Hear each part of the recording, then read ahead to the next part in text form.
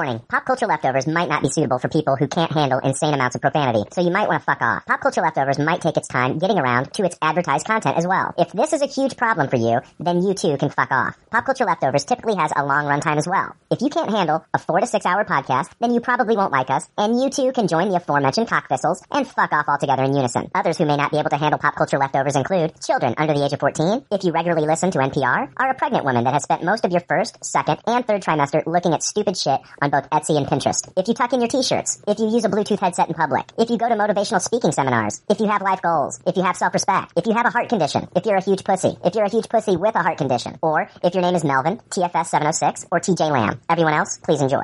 Episode 198. There's already like 7 million podcasts talking about pop culture and all that. Makes us happy like shooting at a womp rat, but it's all been done before. We don't want to be a copycat. We're the leftovers picking up the scraps dropped by the cool kids. It's a trap. Good at toss it, good at taste it. Do we love it? Hey, let's face it, can't erase it. Let's embrace the Tupperware party. Subculture spill over like a vulture. Carry over counterculture, pushover, pop culture leftover. And with the uncool kids, what's to say's already been said. Leftover. Pretty sure that the only talent is the band that's singing this. Pop culture leftovers.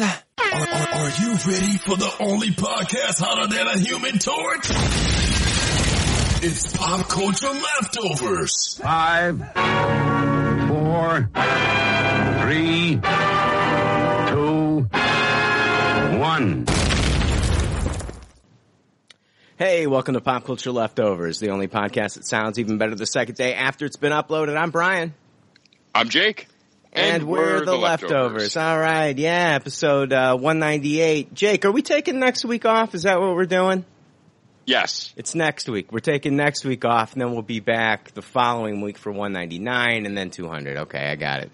Unless you want to do something like fancy and do it on like a Thursday or something weird. No, I mean, I've told everybody that we're going to be doing 200 on September 3rd.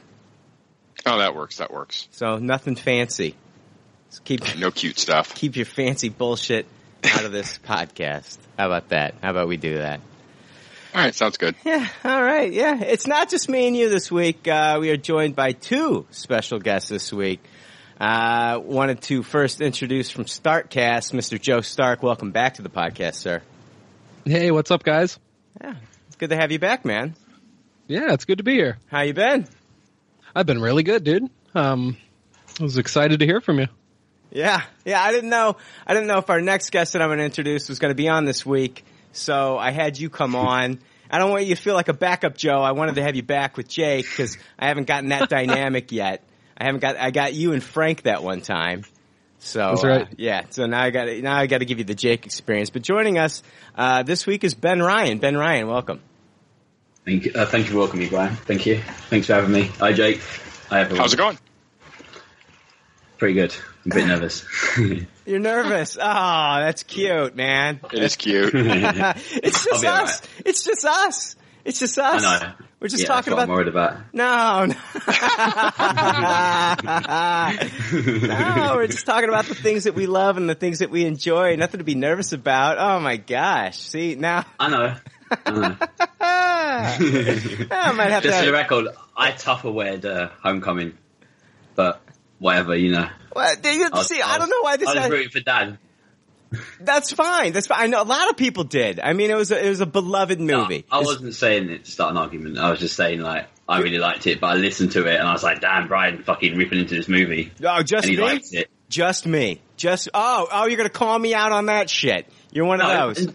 And Jake as well. I didn't say anything bad about it. You're more brutal, I think. Like when you dissect something, you really rip into it. Yeah. That's why I'm like, Brian, don't piss Brian off. See, no, that's the thing. Everybody's like, oh, he liked it, but man, he's gonna tear it apart. Yeah, I liked it. It's a cute little movie, but it didn't change it didn't blow my dick off. It wasn't like an amazing oh my God. And you know what? It's not blowing audiences away apparently because it's not like the highest grossing Spider-Man movie ever. I think it's barely just beating Amazing Spider-Man 2. I think, and I don't think it's any problem with the movie. I think it's just the fact that people are kind of burnt out on Spider-Man right now because it's been rebooted 3 times. So, Definitely. I agree. It seemed like people were really hyped for it, though. For a moment, like after the Civil War, it felt like the hype was real again. Yeah. So it was kind of surprising that this kind of flattened so quickly. Yeah. I think it was. If people were so enamored with this movie, though, Jake, it would have got the second and third and fourth viewings that Wonder Woman's getting, right? Yeah, I agree. It's hardly the be-all, end-all Spider-Man movie. I mean, Ben, you Tupperwared it, but where does it rank in all the Marvel movies? Is it top 3? Do you mean Fox, everything, or just MCU stuff? Just MCU. Just The MCU. 14 It's nowhere near anywhere like in the top 3 for me. Spider-Man, All right. like MCU. All right. And I actually think Wonder Woman's better than Homecoming, but I think Homecoming's a much better movie than the Garfield ones because I think he's a better Spider-Man, Tom Holland. And I'm looking forward to the future. I'm optimistic it's going to get better. Hey, you know what? You're preaching to the choir here. I believe Tom Holland's probably, in my opinion, Tom Holland's a great Spider-Man. I think he's the best casting since Tony Stark with Downey. He's Jr. fantastic. The problem I had was just some of the choices that they made in the film. I just felt like that I didn't get those Rosemary Harris sit-down talks with Peter that I love. I mean, there's certain emotional... For me, Spider-Man's an emotional character for me. He's the only Marvel superhero that's ever made me cry while reading a comic book. Put the tissues away, whatever. I'm a big puss, right? No, I agree. No, I've cried in comics. Spider-Man one. Spider-Man's my favorite hero of all time. Yeah, Cap, maybe. Agree. I mean, Uncle Ben's not coming back, and like some of that stuff when he does some of these heroic things, and he thinks about Uncle Ben and why he's doing these heroic things. It makes me tear up, and I just didn't get that in this one. Even though there was that scene with the shit, like the ceiling crashing in on him. If he would have said something like, like something about Uncle Ben or something, I don't know, maybe anything. It just didn't hit me. So, but hey, Aunt May was real hot, right? Yeah. Oh, Aunt May was hot. Let's overuse that joke, right, Jake? Oh my God! Did you not? The characters are so genuine in this Spider-Man movie. I think they're more genuine than they've ever been in both worlds, like all 3 universes now. I think like the most genuine Spider-Man and the most genuine like friends he has. Like, it's not perfect. You're right. But it's better than Amazing Spider-Man 1 and 2. And I had such anxiety going into this movie, and I was thinking, please be good, just be better than Amazing Spider-Man. Yeah, Amazing, and it was. Better than Amazing Spider-Man. It's not saying much. Is a low bar. It's a very low bar. But I had anxiety because of Batman as well, Batman Forever and Batman and Robin, and I was like, oh, Batman Begins better be good. I always have that 2-film anxiety when there's 2 bad films and you go into a third one. I always worry about it. Yeah. And I don't think it needs to be depressing and really over the top and high stakes. Avengers is coming in May. And it's going to be really high stakes then. I liked a nice little calm, quiet Spider-Man. But next time I want Spider-Man to be fucked up. I want him to be like being thrown around, Aunt May being kidnapped, like everyone. Well, see, I agree with you there. High stakes next time. What they're doing, the formula is interesting because if we go back and we remember, after Avengers, the start of Phase 2? Was Iron Man 3, and that kicked it off, and that movie made $1.3 billion. They're trying to maybe help Sony out here a little bit with after Avengers 3, the first movie that's going to usher us into the next phase of Marvel is going to be Spider-Man Homecoming 2, or whatever they're going to call it. So that's a pretty nice little gift they're giving Sony there. Don't you think? Because people are going to want to know what the state of the MCU is after the Infinity War, correct? Oh, I completely agree. The aftershock will still, especially if Infinity War is a fantastic movie. Yeah. Which it will be, I think. I can't see it being bad. So how can it be bad? Yeah, I think it's going to be a nice little box office bump. Yeah, we said, how can Avengers Age of Ultron be bad? And as much as Jake will hold that movie up, it wasn't perfect for you, Jake, and it wasn't perfect. It's not a top 3 Marvel movie. Exactly. No. So we'll see what Infinity War does. I'm kind of leaning towards everybody else though and saying why does Thanos look like a bouncer at a nightclub? Right? Let's put him in his proper gear and make him look formidable. And I know the quotes, they talk about how he doesn't need it because he's got the gauntlet, but god damn it if he doesn't look cool as hell with wearing the helmet and all the bracelets and the armor and shit. He looks awesome. Yeah, I It agree. doesn't need the Horseman either. Or the Horseman of the the Apocalypse, or black- whatever yeah, he's got. The Black Oh, Order. I forget what they're called, but that all Yeah. sounds stupid to me. Yeah, I forgot what they're called as well. They do sound stupid. they're called the Black Order. So They sound like they suck. Yeah. It Thanos sounds like doesn't a need bunch them. of CG nonsense. Yeah, Thanos doesn't. It's like they give a reason for Ant-Man and Black Panther to fight someone. They'll be teaming up with Bucky to fight like two of them, and then Cap and Iron Man will be fighting Thanos with Doctor Strange and the main heroes. That's what it's for, I think, because they can't have Thanos fighting everyone. They're going to have 46 people flying towards him. It's going to look stupid. That's what I think. In my opinion. I don't know. You might disagree. Yeah, I want James Gunn to get a shot at an Avengers movie. I want an Avengers movie with the full-blown action sequences set to awesome songs. That'd be amazing. So if this movie messes up, I think James Gunn gets the next shot. I want You should do. I want Edgar Sorry. Wright to have a crack at an Ant-Man film, but wish in one hand, shit in the other, right? So James Gunn actually, he's in there. Like, he's part of the brain trust at this point. It's not as far-fetched as the Edgar Wright stuff. Edgar Wright's in trouble I as know. far as working at Marvel. yeah, I just don't see James Gunn taking over for the Russo brothers with these flagship Avengers films, unless they, Oh, no, it was definitely a dream. wait, unless they do another cosmic event, okay, then I could see it happening. Yeah, maybe if there's a big... Because we know the Guardians are in Infinity War. Hey, maybe welcome if to they- Marvel News. Yeah. Maybe if they do have a big Guardian section, they will have a very James Gunn-like song choice for that moment. It's interesting. Because none of the other movies really use actual songs. They all use score. Listen to Kurt Loder over here trying to fucking select songs and shit for the next Avengers film. Yeah. That was a deep cut. Kurt Loder. Kurt Loder. I'm such a fucking 90s guy. I Totally. guess. Yeah. Yeah. That's who I think of when I think of Kurt Cobain dying or anything like that. Oh, me too. Oh, yeah. Me too. He's the guy that told me. Yeah, exactly, man. I remember coming home from school, man, turning on the news, and there's Kurt Loder. Whew. Yeah. All right. Anyway, let's jump into iTunes reviews this week. We just got, you know what? I do have some international iTunes reviews that Nana Pratt sent me, but I'm going to save those for a week where I don't have actual iTunes reviews. Is that Good. That's kind of fucked up. I said actual iTunes reviews, like from our U.S. audience. None of Nana Pratt's fake ass shit. That was a fucked up thing for me to say. I apologize. No, it's just I've got some international iTunes reviews that I can read. It's just I'm going to read this one. It comes from Stephanie Says, but I'm going to read it after I play this fucking bumper that gets us in a good mood, I guess. I don't know. Where is it? iTunes reviews. Here we go. If it's 1 star 5, we don't give a fuck, 'cause we really love to hear just how much we suck. You guys curse too much and your host is a jerk. I'm an opinionated asshole whose dick don't work. Yada yada blah blah, fuck you too. These are our iTunes reviews. All right, this first one comes from Stephanie Says. It's a 5-star review, and it's titled, "If you don't make time for this podcast, you'll regret it." I've been listening for about 6 months now, and the only thing that bothers me is I didn't start listening sooner. For someone who hasn't read a lot of comic books, but likes comic book movies and TV shows, this podcast is perfect. Brian and the Leftovers do a great job at reviewing movies, TV shows, and everything else pop culture, geek-related. They also provide great background information for someone like me who hasn't read the comics, but wants to know as much about the characters' backstories as I can.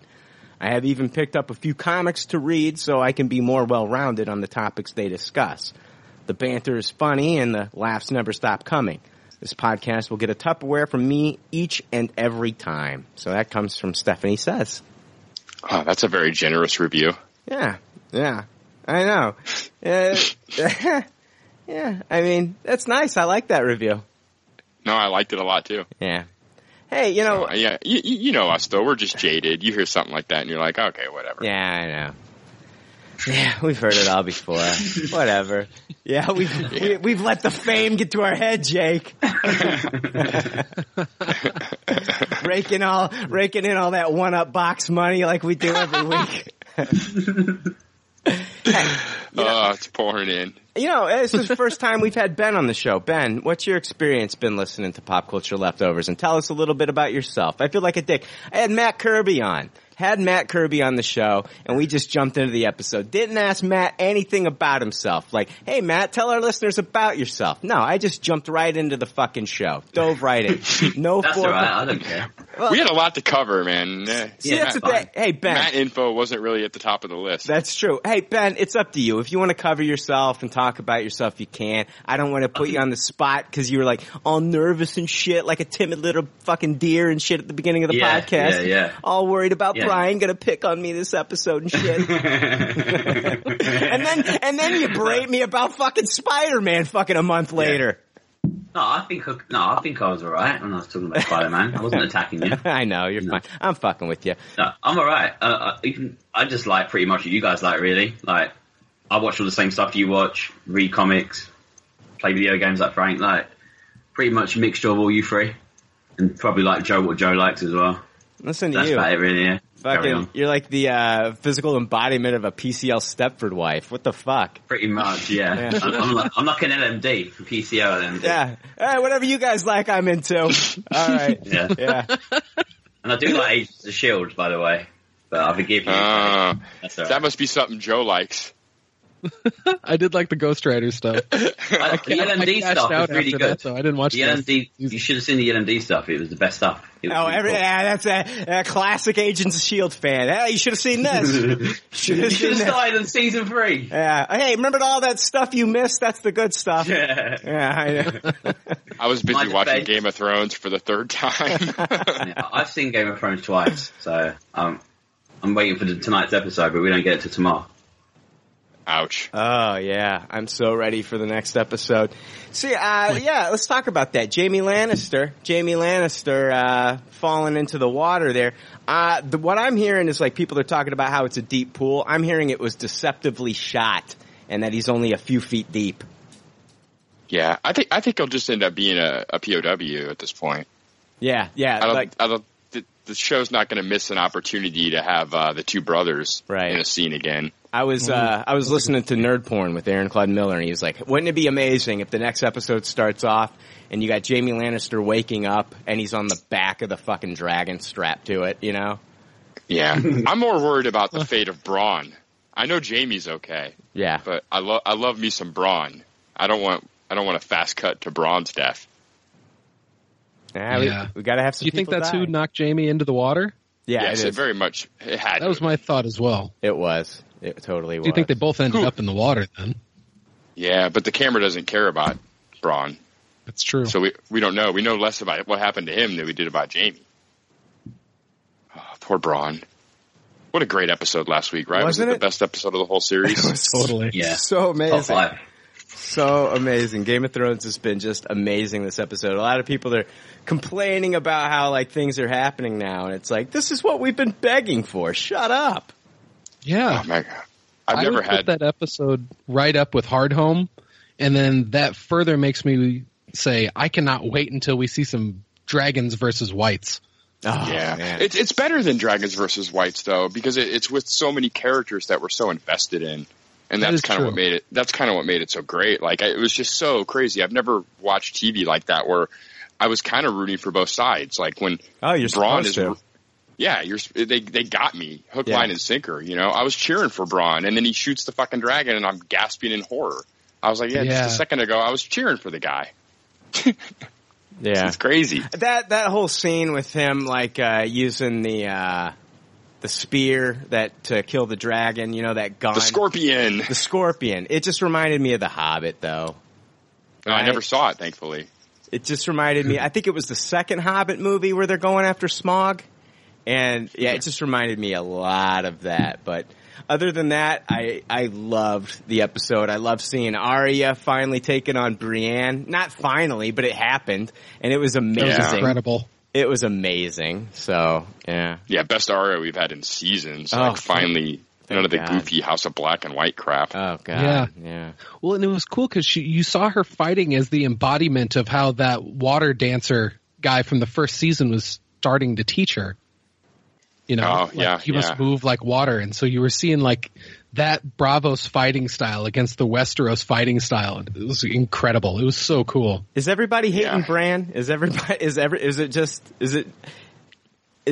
hating Bran at this point, or what? The audience or the characters? Audience. Oh, yeah. He's not a easy character to be a fan of, and he never really has been. So yeah, he's lost all social graces. Yeah, I mean, what was it the Three-Eyed Raven? The guy that was a Three-Eyed Raven before him was like not this fucking awful either. You know, I mean, there's no humanity left in him.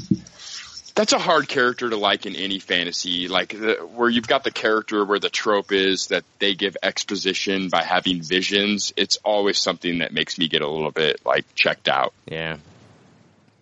So kill Bran off as fast as possible. They're gonna keep him around for a while. Who's gonna tell Jon Snow that he's a Targaryen? It's gonna be him or the only other guy that was around that hasn't been around since like season 1. So the question is, will it happen before or after he has sex with his cousin? Oh God, that doesn't matter. It doesn't matter. They're going to do that anyway. Does it matter in Game of Thrones? No. I mean, you won't bend the knee. Oh man, Cersei said in the first season that Targaryens used to marry within their own family. Yeah, when she's making excuses to Eddard about why her and Jaime are getting it on. Yeah. I love the drawing of the White Walkers in the cave, and I know everybody else thought this too, but I did as well. I was like, John just fucking drew that 5 minutes ago. Yeah, that all matches up with the stuff we saw in the very first episode.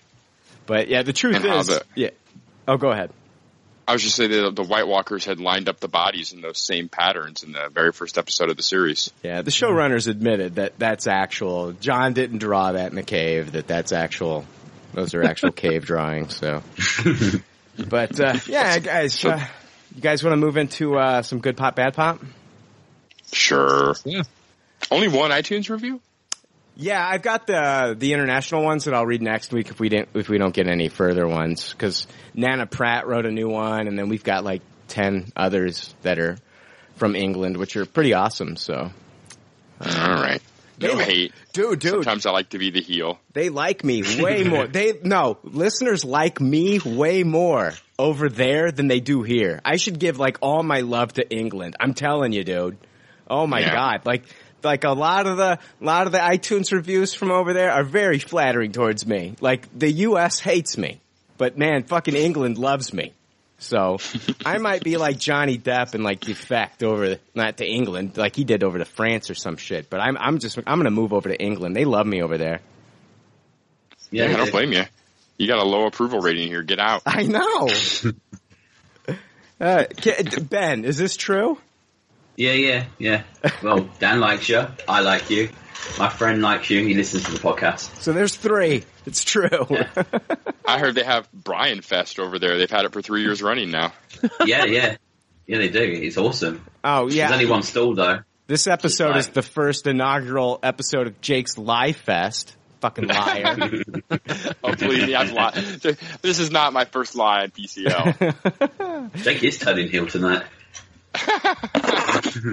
All right, it's time for good pop, bad pop. It's time for more leftover reviews with good pop, bad pop. Good pop, bad pop is where we talk about the things in the previous weekend or weeks that we either watched or read. Sometimes we rate these things, and if this is your first time listening, we want you to be familiar with our rating system.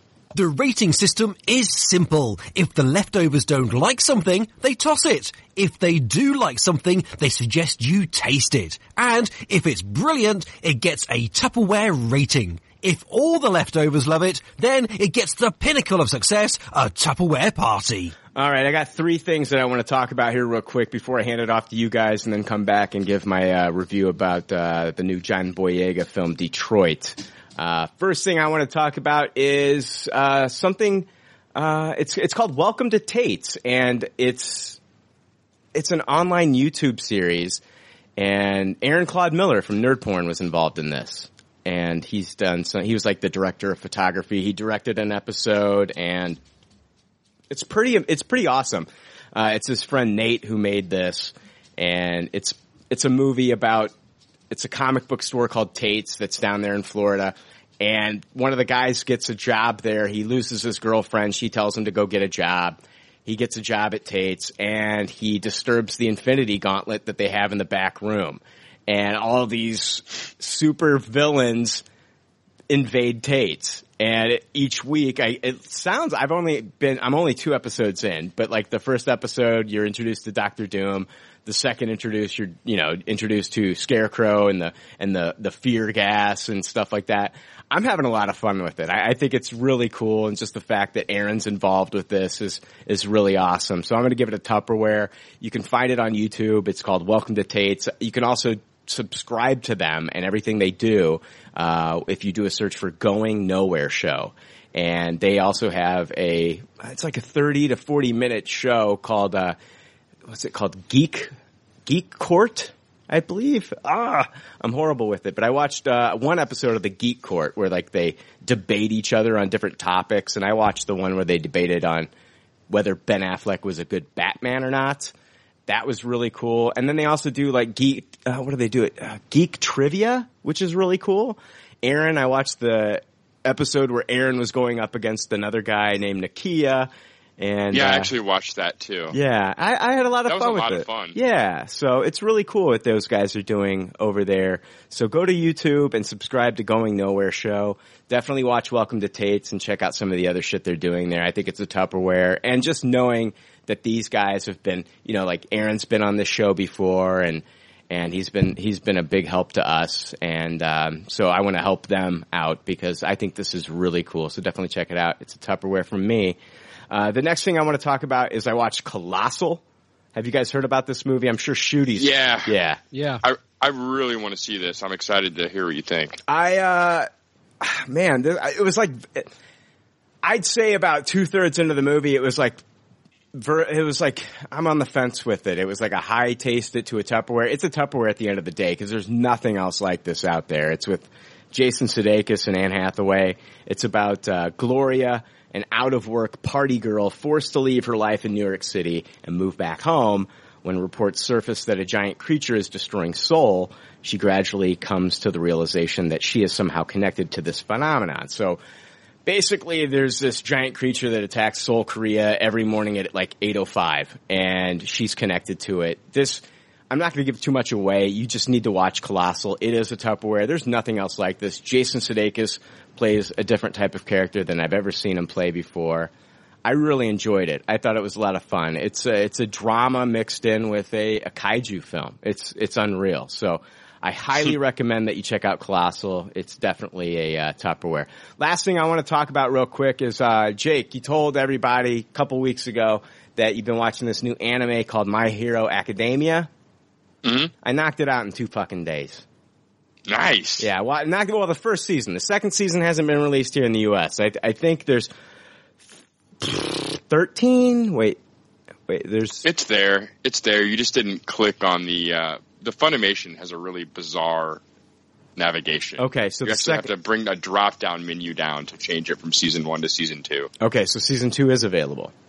It's there, yeah. Okay, well, I just finished season 1 today at around 5 o'clock, an hour before we started recording. I love it, man. If you can't tell, I finished it in 2 days. I absolutely love it. How far are you into it, Jake? Well, I've read the first 3 books, and I've only watched the first 4 episodes. It's not further than what I've read yet. Okay. But yeah, My Hero Academia is an absolute Tupperware. I love each of these characters, and I mean, what's his name? The kid. Oh, I can't remember his name either. All Might's his hero that he worships, but what's the kid's name? The main kid's name? Yeah, it's like Miradia or something like that. Medea? Yeah. Is it Medea? Is it Tyler Perry? Is he Tyler Perry? I've been reading so much manga lately that the names are hard to keep straight. Yeah, I don't know. The kid's great. I love it. I love this fucking show, dude. I love all the different characters that they set up in this. I love the school that he goes to. The last, I'd say... Izuku. It's Izuku Miyadira or whatever. They call him Deco or whatever the fuck, yeah. That is correct. Yeah, man, I love it, dude. This is great. If people aren't watching this is fantastic. This kid is, like you said, 80% of the world has what's called these quirks, and these are superpowers that they have. And 20% of the people don't. They're just quirkless. They don't have any of these powers. And this kid doesn't have these powers.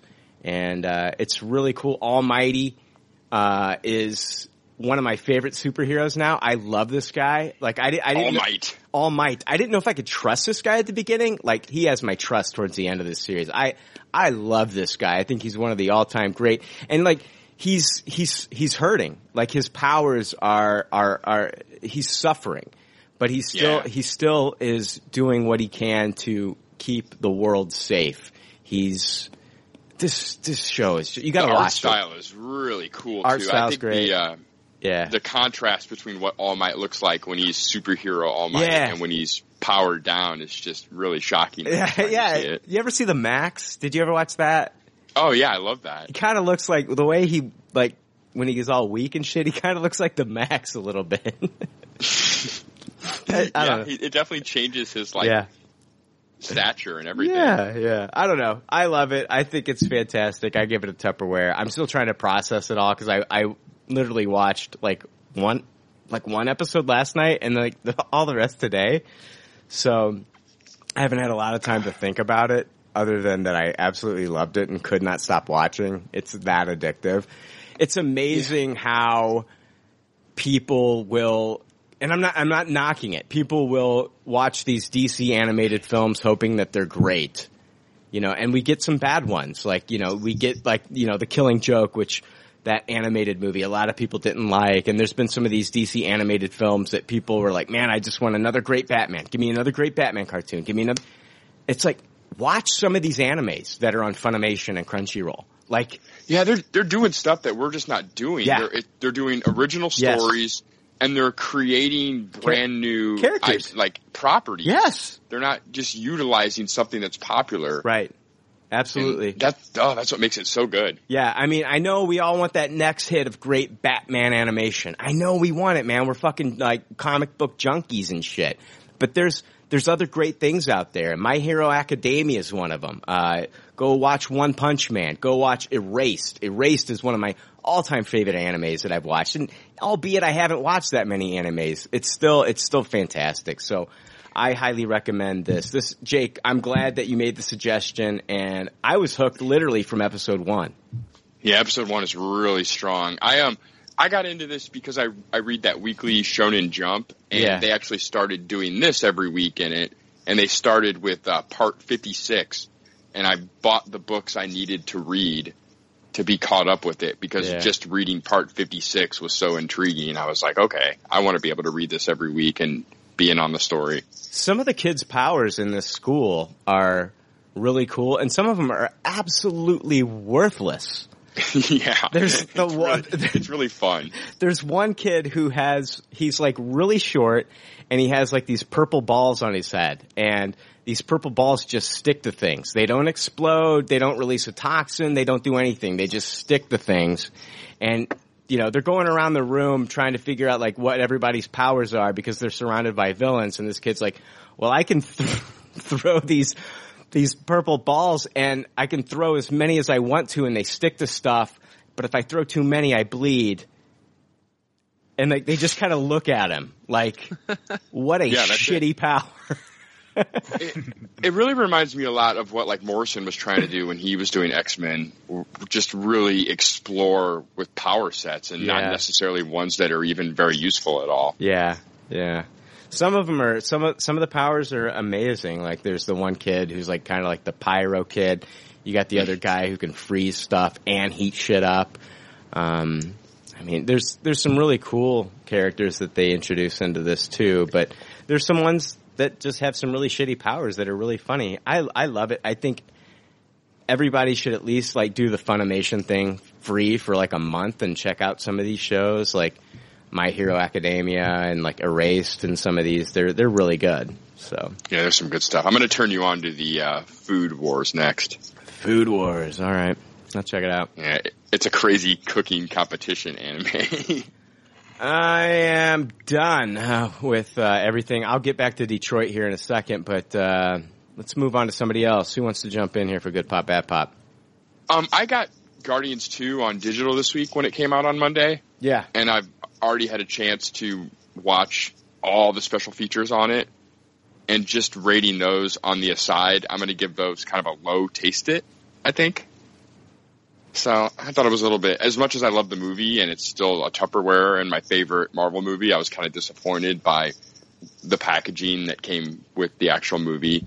Maybe like 35 minutes of featurettes about making the movie. There's like a 4-minute gag reel and about 8 minutes of deleted scenes, and that's about all you really get. And I was kind of disappointed by that. I was really excited to get like 4 to 6 hours of behind the scenes Guardians of the Galaxy 2 stuff, and thought it was a little bit bare bones when it came to that. So kind of disappointing. And the deleted scenes weren't all that great. I mean, you could obviously see why they were deleted. There is a commentary by James Gunn, and that's the only thing I haven't watched. So that's very nice, I'm sure, and I'm excited to watch that. But just as far as behind the scenes stuff, kind of lacking. Is it just James Gunn? He's not joined by anybody? No, it's just Gunn. It'd been nice if he was joined by like Rooker or something. That'd be kind of cool.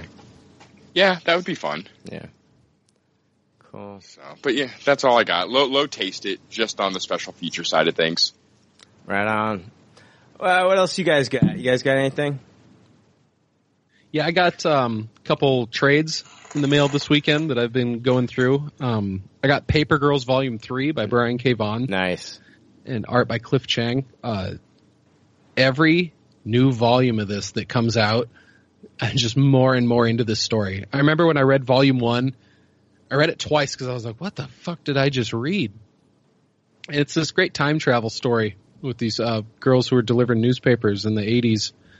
And this Volume 3, it's pretty cool because it follows them back to like the prehistoric era. And they meet some side characters in there that one from that time period and then another from way into the future. And so there was some pretty cool developments in this one. And I can't wait to see where Brian K. Vaughan's going to take this.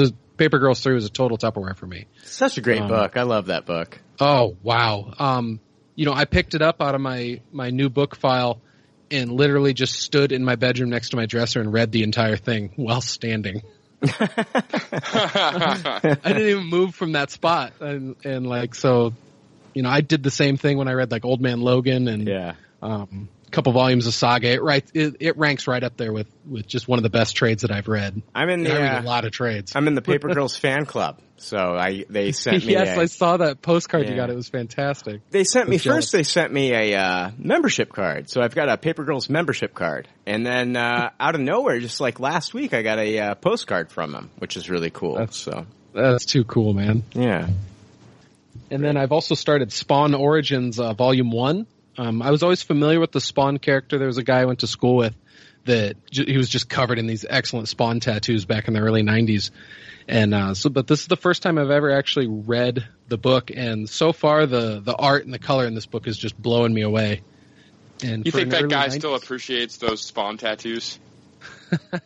Probably. They were his pride and joy when he got them back then. Yeah.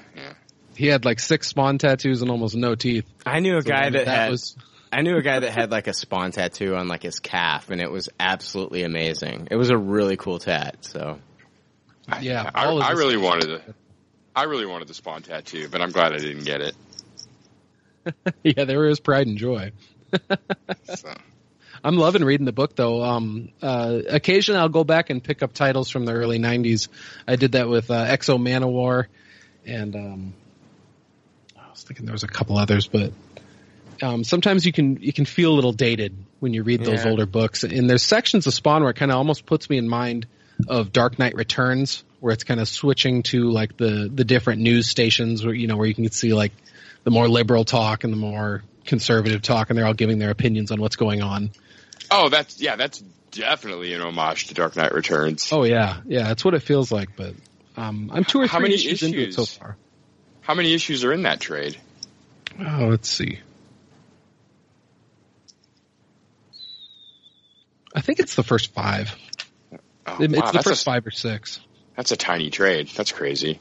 Yeah, okay. A lot of these image trades are pretty skinny, but it's not that expensive either. I mean, the retail price on it's $14.99. I got it off Amazon Prime, so I know I got it way cheaper than that. I'm surprised you can't just get like 50 issues of Spawn in one just giant omnibus for a pretty fair, cheap price.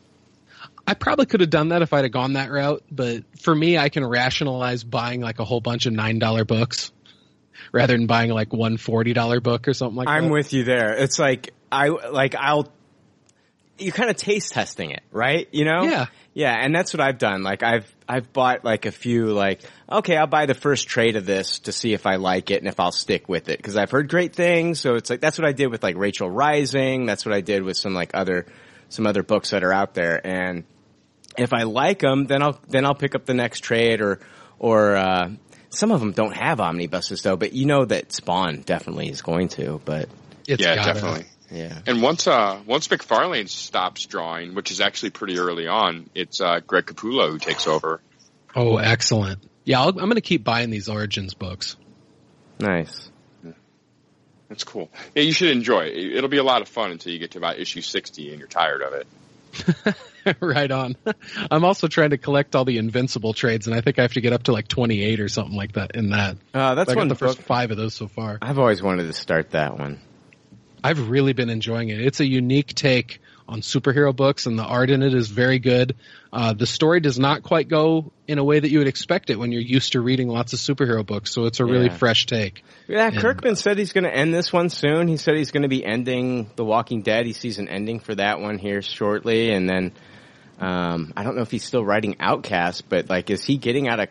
I can't see him getting out of comics altogether. I just see him starting new things.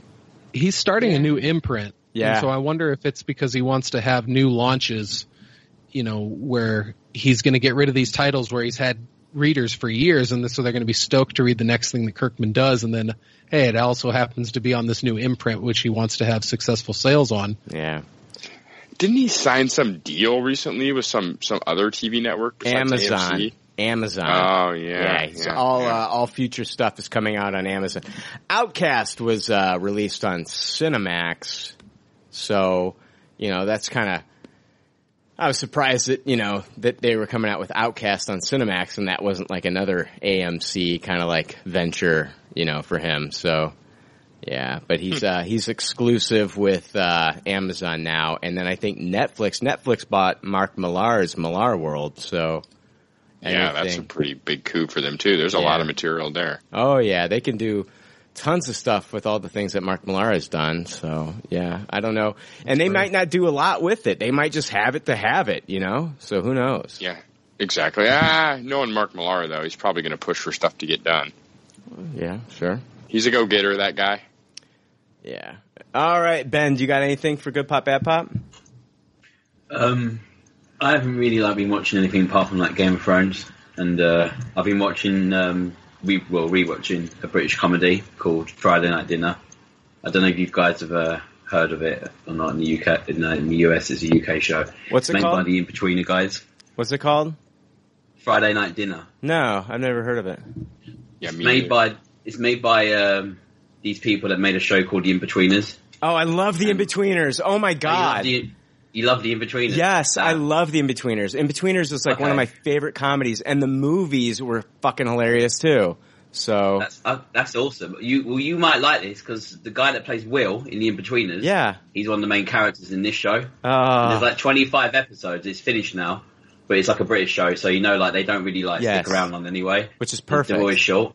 Yeah, but they're good. Every episode I feel is funny. Like some are funnier than others, but it's like the premise of it is these two Jewish boys. They're quite young. They're like in their 20s, like young, like early 20s. Go to their mum and dad's house every Friday for Jewish dinner, like on Friday night. And without fail, every week something really stupidly over the top will happen to them, where like they have to evacuate the house, or this crazy neighbour comes around every week with his dog, and he like always turns up when they're about to eat dinner. Or they got the crazy auntie coming around, or some guy comes around to buy a sofa and he ends up getting stuck on the stairs with it. And it's like, you think, like, why would this happen every week to this little family in East London? It shouldn't be happening to them, but it is. It's just for like dramatic, for like effect. It's really, really stupid. I don't want to tell you too much about it. Yeah. If you like The In-Betweeners. I love The In-Betweeners. Oh my God. If you guys have not seen The In-Betweeners, I think you can watch all 4 seasons on Netflix, and it is fucking hilarious. Ben, they tried to do The In-Betweeners here in the US. like a few years ago, I heard about it. and it was on MTV, and it was not good. And but if you watch The In-Betweeners on Netflix, and then they have both movies there on Netflix too, it's one of my favorite comedies of all time. It is so fucking hilarious. I love it. It's like it gives you like all those awkward moments from high school, like liking the girl, and just all the stupid things that you would do in high school. There's the episode where they go to the Jake would love this episode where they go to the amusement park. That episode's nice. And I love fucking Will's whose car is it? That fucking little yellow car is awful. Simon's car. Yes. The In-Betweeners is fucking hilarious. Like if you I know. if you liked Superbad here in the US, like this is like Superbad for like it's a British American Pie. That's what I always yes, perfect. Oh, nice. British American Pie. Yes, with British humour and British boys, like dorky British kids, and they get bullied every day. When like this bully walks past a guy, he's a nerd with his briefcase. They go, "Briefcase wanker," and they like push him into lockers. The principal's a fucking bully. yeah, everyone, even the teachers, they bully them. It's fucking funny though. Yeah, I Tupperware the fuck out of the In-Betweeners, and so I would. When I have Tupperware Friday Night Dinner, Brian, you should check it out. I think you'll like it. If I can find it, I absolutely will. I don't know if they have it. If I can sort it out for you. Like, I can sort it out. That would be amazing, because I would watch the fuck out of it, because I love the dude that plays Will. He cracks me the hell up, so. Yeah. It's different, kind of, but it's really stupid, like, over-the-top humor. Yeah. No, I'll love it then. Like, the In-Betweeners, like, you'll like it. It's just like that. Well, the first In-Betweeners movie was the biggest movie, I think it was like the biggest comedy box office-wise in England ever. Yeah, it was, yeah. It was huge. Huge. It was fucking huge. It came out. Yeah. So it got bigger as well. That's what's crazy about it. No one heard of it in the first season. Yeah. And then everyone started talking about it, and then the second season it blew up, and then it went for like another 2 after that. Yeah, I couldn't believe that it went for as many. They were going to quit it after like season 3, and then it came back for a 4th season, so. And 2 movies as well. And 2 fucking movies, yes. And the movies, I was like, the second movie can't be good. Come on. The first movie was amazing, second movie can't be good, and the second movie cracked me the fuck up too. So yeah, the pool scene is something to watch. The pool scene, something else. Oh man, it's so good. You guys need to get on this. I think all 4 seasons are on Netflix. It's fucking hilarious. You will thank me. Like I told everybody to watch Freaks and Geeks, and they watched Freaks and Geeks, and they all loved it. Watch fucking In-Betweeners on Netflix. You will thank me. It is fucking hilarious. Right on. Is it still on Netflix too? I hope so. It was last time I checked, man. And both movies were there as well. So, last thing that I want, thank you, Ben. I'm glad you brought that up. Friday Night Dinner. I'm definitely going to check that out, cause I'll find out a way of getting it to you. Thank you. Sort that out like something. I'll be able to get it. Final thing I want to talk about, and then we're going to take a quick break here, is I went and saw Detroit. Detroit is about, it's based on the true story. The police raid in Detroit, July 25th. 1967 results in one of the largest race riots in United States history. The story is centered around the Algiers Motel incident, which occurred in Detroit, Michigan on July 25th, 1967 during the racially charged 12th Street riot. It involves the death of 3 black men and the brutal beatings of 9 other people, 7 black men and 2 white women. This movie is directed by Catherine Bigelow, who also she directed The Hurt Locker, Zero Dark 30, and Point Break. And then it's written by Mark Boal. He also wrote The Hurt Locker and Zero Dark 30. So like this is their third collaboration, Catherine Bigelow and Mark Boal. It stars John Boyega, and we all know him from Finn from Star Wars. Will Poulter, he was in The Revenant and The Maze Runner. And Algie Smith, Jacob Lattimore, Jason Mitchell, he played Eazy-E in Straight Outta Compton. We got Hannah Murray in here. She plays Gilly on Game of Thrones. Jack Rayner, Caitlin Dever, Ben O'Toole, John Krasinski, and Anthony Mackie from, he's Falcon in the Marvel films. I'm going to start off by saying I Tupperware this movie. This is a movie that I'm going to recommend that people go and see. It's going to be hard for you to recommend for your friends to go to see it because the subject matter is very heavy. It's a hard movie to kind of tell people hey man, you got to go see Detroit. It's a hard movie to say that about because it deals with very heavy subject matter. I mean, it's a very tense film. I mean, I talked a couple weeks ago about Dunkirk and all the tension in Dunkirk. This has tension in it, but for different reasons. And you've got Catherine Bigelow, who's done like, war films, The Hurt Locker, Zero Dark 30. And here she is doing like the riots in Detroit back in the 60s. And she makes it feel like a war film because it was basically a war zone that was going on at this time. This movie is just absolutely bizarre the way it's kind of structured. You don't get introduced to any of the main characters until you're like 20 minutes into the film. John Boyega is not even introduced into the film until 25 minutes later. You start off and it kind of gives you an idea of like the landscape of like why these riots are happening. And, it gives you exposition and some title cards at the beginning saying like, you've got black families living in Detroit and then you've got all this tension and race riots and things like that going on. But then most of the cops are white. So, and there was a lot of pushback for Catherine Bigelow directing this because she's a white woman. And, I've talked about here on the show about how, like when we had our Wonder Woman director, like, we don't have to have a woman direct it. If a woman directs it and she's great, then fantastic. I just want the best director for the movie. And I'm not gonna back off that, Jake. I'm not gonna back off that here. No. I think they got the best director for this movie. I think Catherine Bigelow was the best director for this movie. I think this story wasn't being told. I never heard about of course I've heard about the riots, the race riots in Detroit, but I never knew this story of the Algiers Motel. I had never heard about it before. And Catherine Bigelow brought it to the big screen, and she did it in such a way that this movie's like 2 hours and 23 minutes long. And for like the first hour, well, for the first at least half hour, they're just introducing you to like this world. Like you haven't even met any of the main characters. And then there's basically a whole hour of the movie that is just tension filled, where you're in this Algiers hotel and these cops, these police officers are just basically, it's just brutal. They are trying to get information out of these people that are in this motel.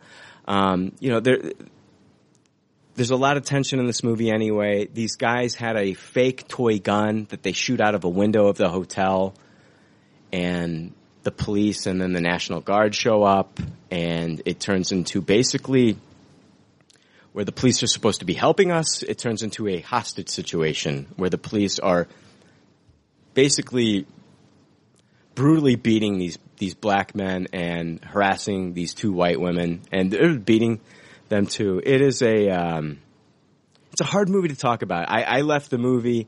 There's moments where I cried in it. It's a rough watch for me. It was a rough watch for me, but at Tupperware, I think everybody needs to see it.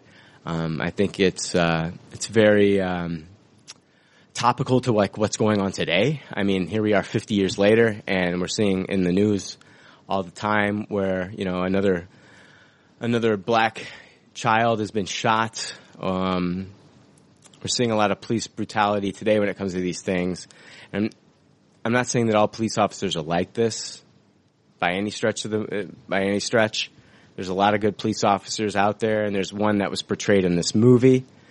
And that scene didn't work for a lot of people. It worked for me. I was like, thank you, finally a good police officer showed up in this fucking movie. Because I can't take any more of this. I can't fucking take. Jake, literally, you're in the hotel for an hour. There's an hour where these characters, their heads are up against a wall, and they're just being brutally fucking tortured and talked to and talked down to and threatened. And it's an hour. It's an hour. You are in that room with them. You're going through this in real time with these characters. And it is it's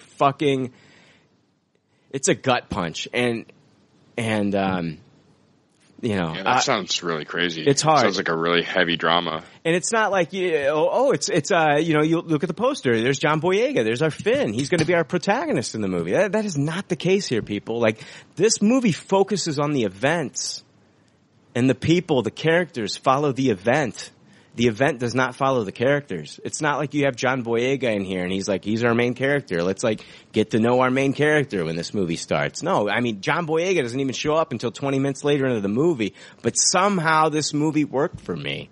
And I think it's a movie everybody should see. I think it would open up a lot of people's eyes. And I mean, it's very topical to what's going on today.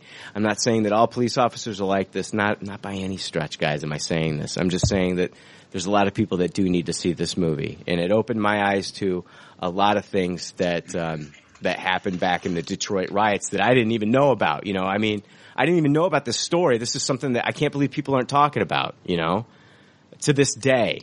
It's an absolutely crazy story. And how these men, I don't want to spoil it. I mean, history spoils it. You can look up the story if you want to. But yeah, Boyega was good. Boyega was really good. I mean, it's not like he's in it a lot. I mean, he's not the main character of this film. Like the main character of this film is like the actual event that takes place. The event just follows these different characters throughout it. And Will Poulter plays a villain like you have never seen before. This kid, I saw him in The Maze Runner, I saw him in The Revenant, and he's a good actor, but like he really gets to like show what he can do.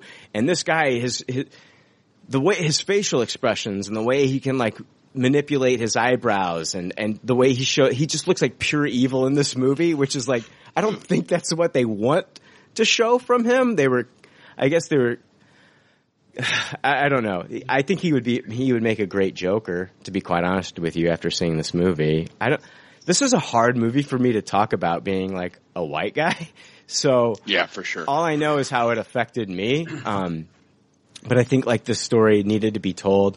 I think Kathryn Bigelow, she's not one of these directors that just takes on any project. She's done Zero Dark 30, The Hurt Locker, and Point Break. These are all male-centric movies. She is not like just like your, hey, you know, I'm your director. I'm going to do your romance comedy with Katherine Heigl. You know, she does stories that are personal to her, that she does research on, that she wants to tell stories about.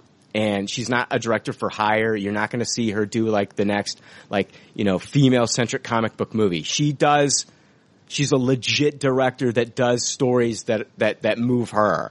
And I thought obviously she has a little bit of her own slant on things that she wants to promote. Yeah. But I thought she did a great job directing this. And that's just my take. And I think it's a fantastic movie. It's definitely worth seeing in the theater. It was just me and like two other people. And I left there and I was just like, holy shit, I can't believe what I just saw. I can't believe once it's over, you're kind of glad it's over, because it really puts you into the moment of these people with their heads pressed up against the wall, and you're in fear for these people, and there's literally an hour where it doesn't cut away. Like, you are there with them in this fucking motel. Like, once you get to the Algiers motel, you are fucking being held hostage along with these characters. And it's disgusting, some of the things that happened, man. At the end of the movie, it does tell you, like, you know, they don't know everything that was said. They don't know, you know, they had to, it was based off of interviews and, you know, and things like that. But, I highly recommend Detroit. It's a Tupperware all the way. So, yeah. Yeah, I really want to see it. I have a hard time seeing a movie like that in the public, in the theater. So, but I'll definitely see this as soon as I can at home. Yeah, me too. Yeah, it's good. Have you guys seen the trailers for this? Yes. Yeah. I like Kathryn Bigelow's films as well. So isn't she great? Yeah, she's awesome. Oh, yeah. Every film. I like all her films. You know, the fucked up thing, I'm going to be 100% honest with you here. Going into the movie, I'd seen one trailer, and I knew I was going to watch it. Looked great. But I didn't know it was Kathryn Bigelow. So when I got out of the film, and I was doing research for the show, I was like, holy shit. This is a Kathryn Bigelow film. I had no idea. So that's one of those. Do you think it's too early for Oscars? Or do you think people remember it? Oh, man. Yeah, that's a good question. It's one of the best movies that I've seen all year. I mean, you know, you're talking about some of the best movies that I've seen all year. I'm going to say Baby Driver. I'm going to say Dunkirk. And I'm going to say Detroit. I'm going to put it right up there. I hope it's remembered in those Oscar conversations at the end of the year. It definitely needs to be remembered. I mean, you know, this is... Once Justice League comes out, nothing stands a chance. Gotcha. Hey, I'm pretty sure Suicide Squad is an Oscar-winning movie. It is. It won for makeup and costume design, Jake. Yeah. Oh, so. Cantona does it. Oh, everyone disappeared on me. Huh? Hello? You guys there? Yeah. Yeah? I'm here. I can hear Jake. What the fuck is going on? Jake said he can't hear anyone. I don't think Jake can hear anyone. You there, Jake? All right, guys, we're going to take a quick break and get Jake back. I think he's muffled by the sound of his own beard. Be right back.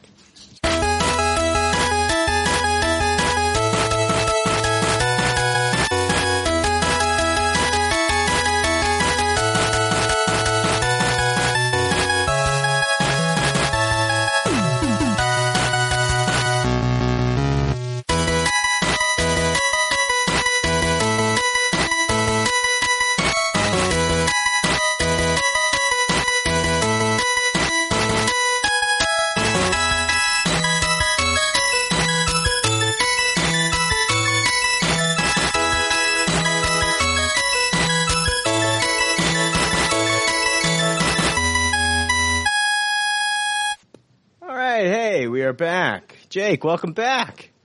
Yeah, I lost you for a second there. I don't know what happened. All right. Hey, does this episode suck?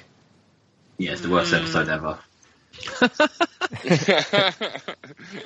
I was leaning towards suck, but I wasn't at worst ever territory yet. Yeah, it's getting there. All right, let's move on into some pop culture leftovers news. Yeah, read all about it. It's the leftover news and there's no doubt about it. This news is gangsta as fuck, yo. It's gangsta as fuck, yo. All right, what do I got for news? I got quick news. Not really quick news. It was quick news, but there was more news that came out about it. The Playlist has confirmed that Arnold Schwarzenegger will be appearing in Terminator 6. Yawn. Schwarzenegger said, quote, "In March next year, I am shooting Terminator 6. James Cameron and David Ellison are back on board. David Ellison is the producer for the last Terminator film, Genesis. Schwarzenegger also confirmed production on Triplets, the sequel to the 1988 studio comedy Twins, which is rumored to have Eddie Murphy cast as the third brother. And he also teased the production of a third untitled Conan the Barbarian project. So I wanted to throw that out there real quick. Triplets could be okay. No. Yeah. One of those things where it's either going to be incredible or really terrible. Come on, Eddie Murphy, come on. I mean, I love Danny DeVito, but I love the dude in It's Always Sunny in Philadelphia. Like, that guy is killing it there. It's just, you got Schwarzenegger past his prime, and you got Eddie Murphy, who hasn't done anything good in years, if you ask me, other than Shrek films. Yeah. I mean, that's I don't disagree, but I'm just saying there's more potential there than any of those other things. Terminator 6 or Conan. Conan could be great if they do it rated R. Oh God, Stark, you just made me hard there. Are they? Yeah, but are they going to do that? You know, like, I love those Probably first not. two. Okay. And the way the second Conan movie ended with, King Conan on the throne, and they said, like, basically the end of that movie said, like, there's another story to be told, and we see Conan on the throne as King Conan, and it's like he's the king, and there's nothing happening, and he looks bored at the end of that movie, and it's like, give me a great Conan movie. But I think they've waited way too long. Like, I probably would have wanted this maybe 10, 15 years ago. This is just... Weren't the Wachowskis attached to it 10 years ago? Possibly. I don't remember that news. Didn't Jason Momoa? Oh, he did the reboot, which was awful. Aquaman. I thought the Wachowskis for a while were involved with the Schwarzenegger third movie. Yeah, that ain't gonna happen. But then that dropped out. Yeah. Sounds boring. All of them sound boring. More Terminator 6 news, though. James Cameron, in a Q&A with the Arnold Fans website, told them that Arnold will be appearing as a human and the basis for the T-800 quote. He said, yeah, you got to ask yourself, why did they make these characters look and sound like Arnold? There has to be a reason. So yeah, it has flashed through my mind that there has to have been a prototype.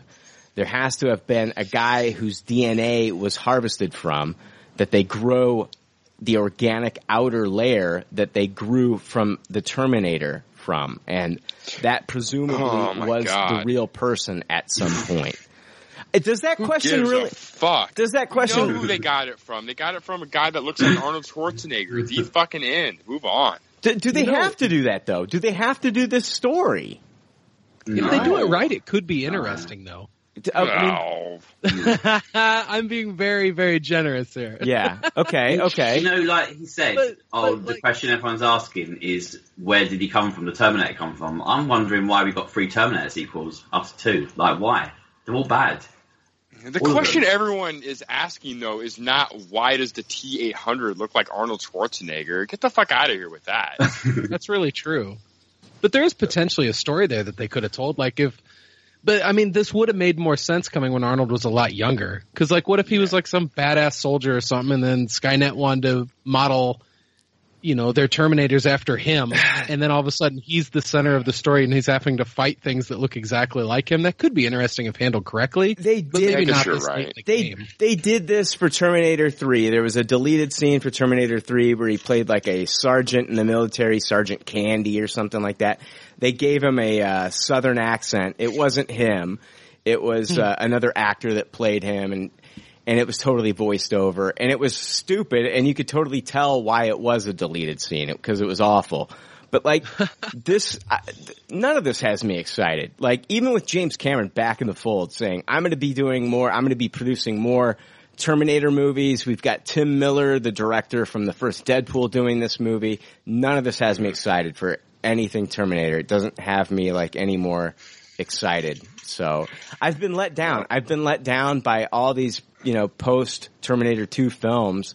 None of them have like reached what Terminator 2 has ever done. And I know none of them have had James Cameron's involvement, but like this guy has just been too into Pandora for me to even care what he has to bring to the table anymore. So it's taken him so long as well. Yeah, the Arnold Schwarzenegger stuff, until they get rid of him, it's worthless. Well, I'm done. Even without Arnold, like, what are they going to do? Like, at least rely on storytelling.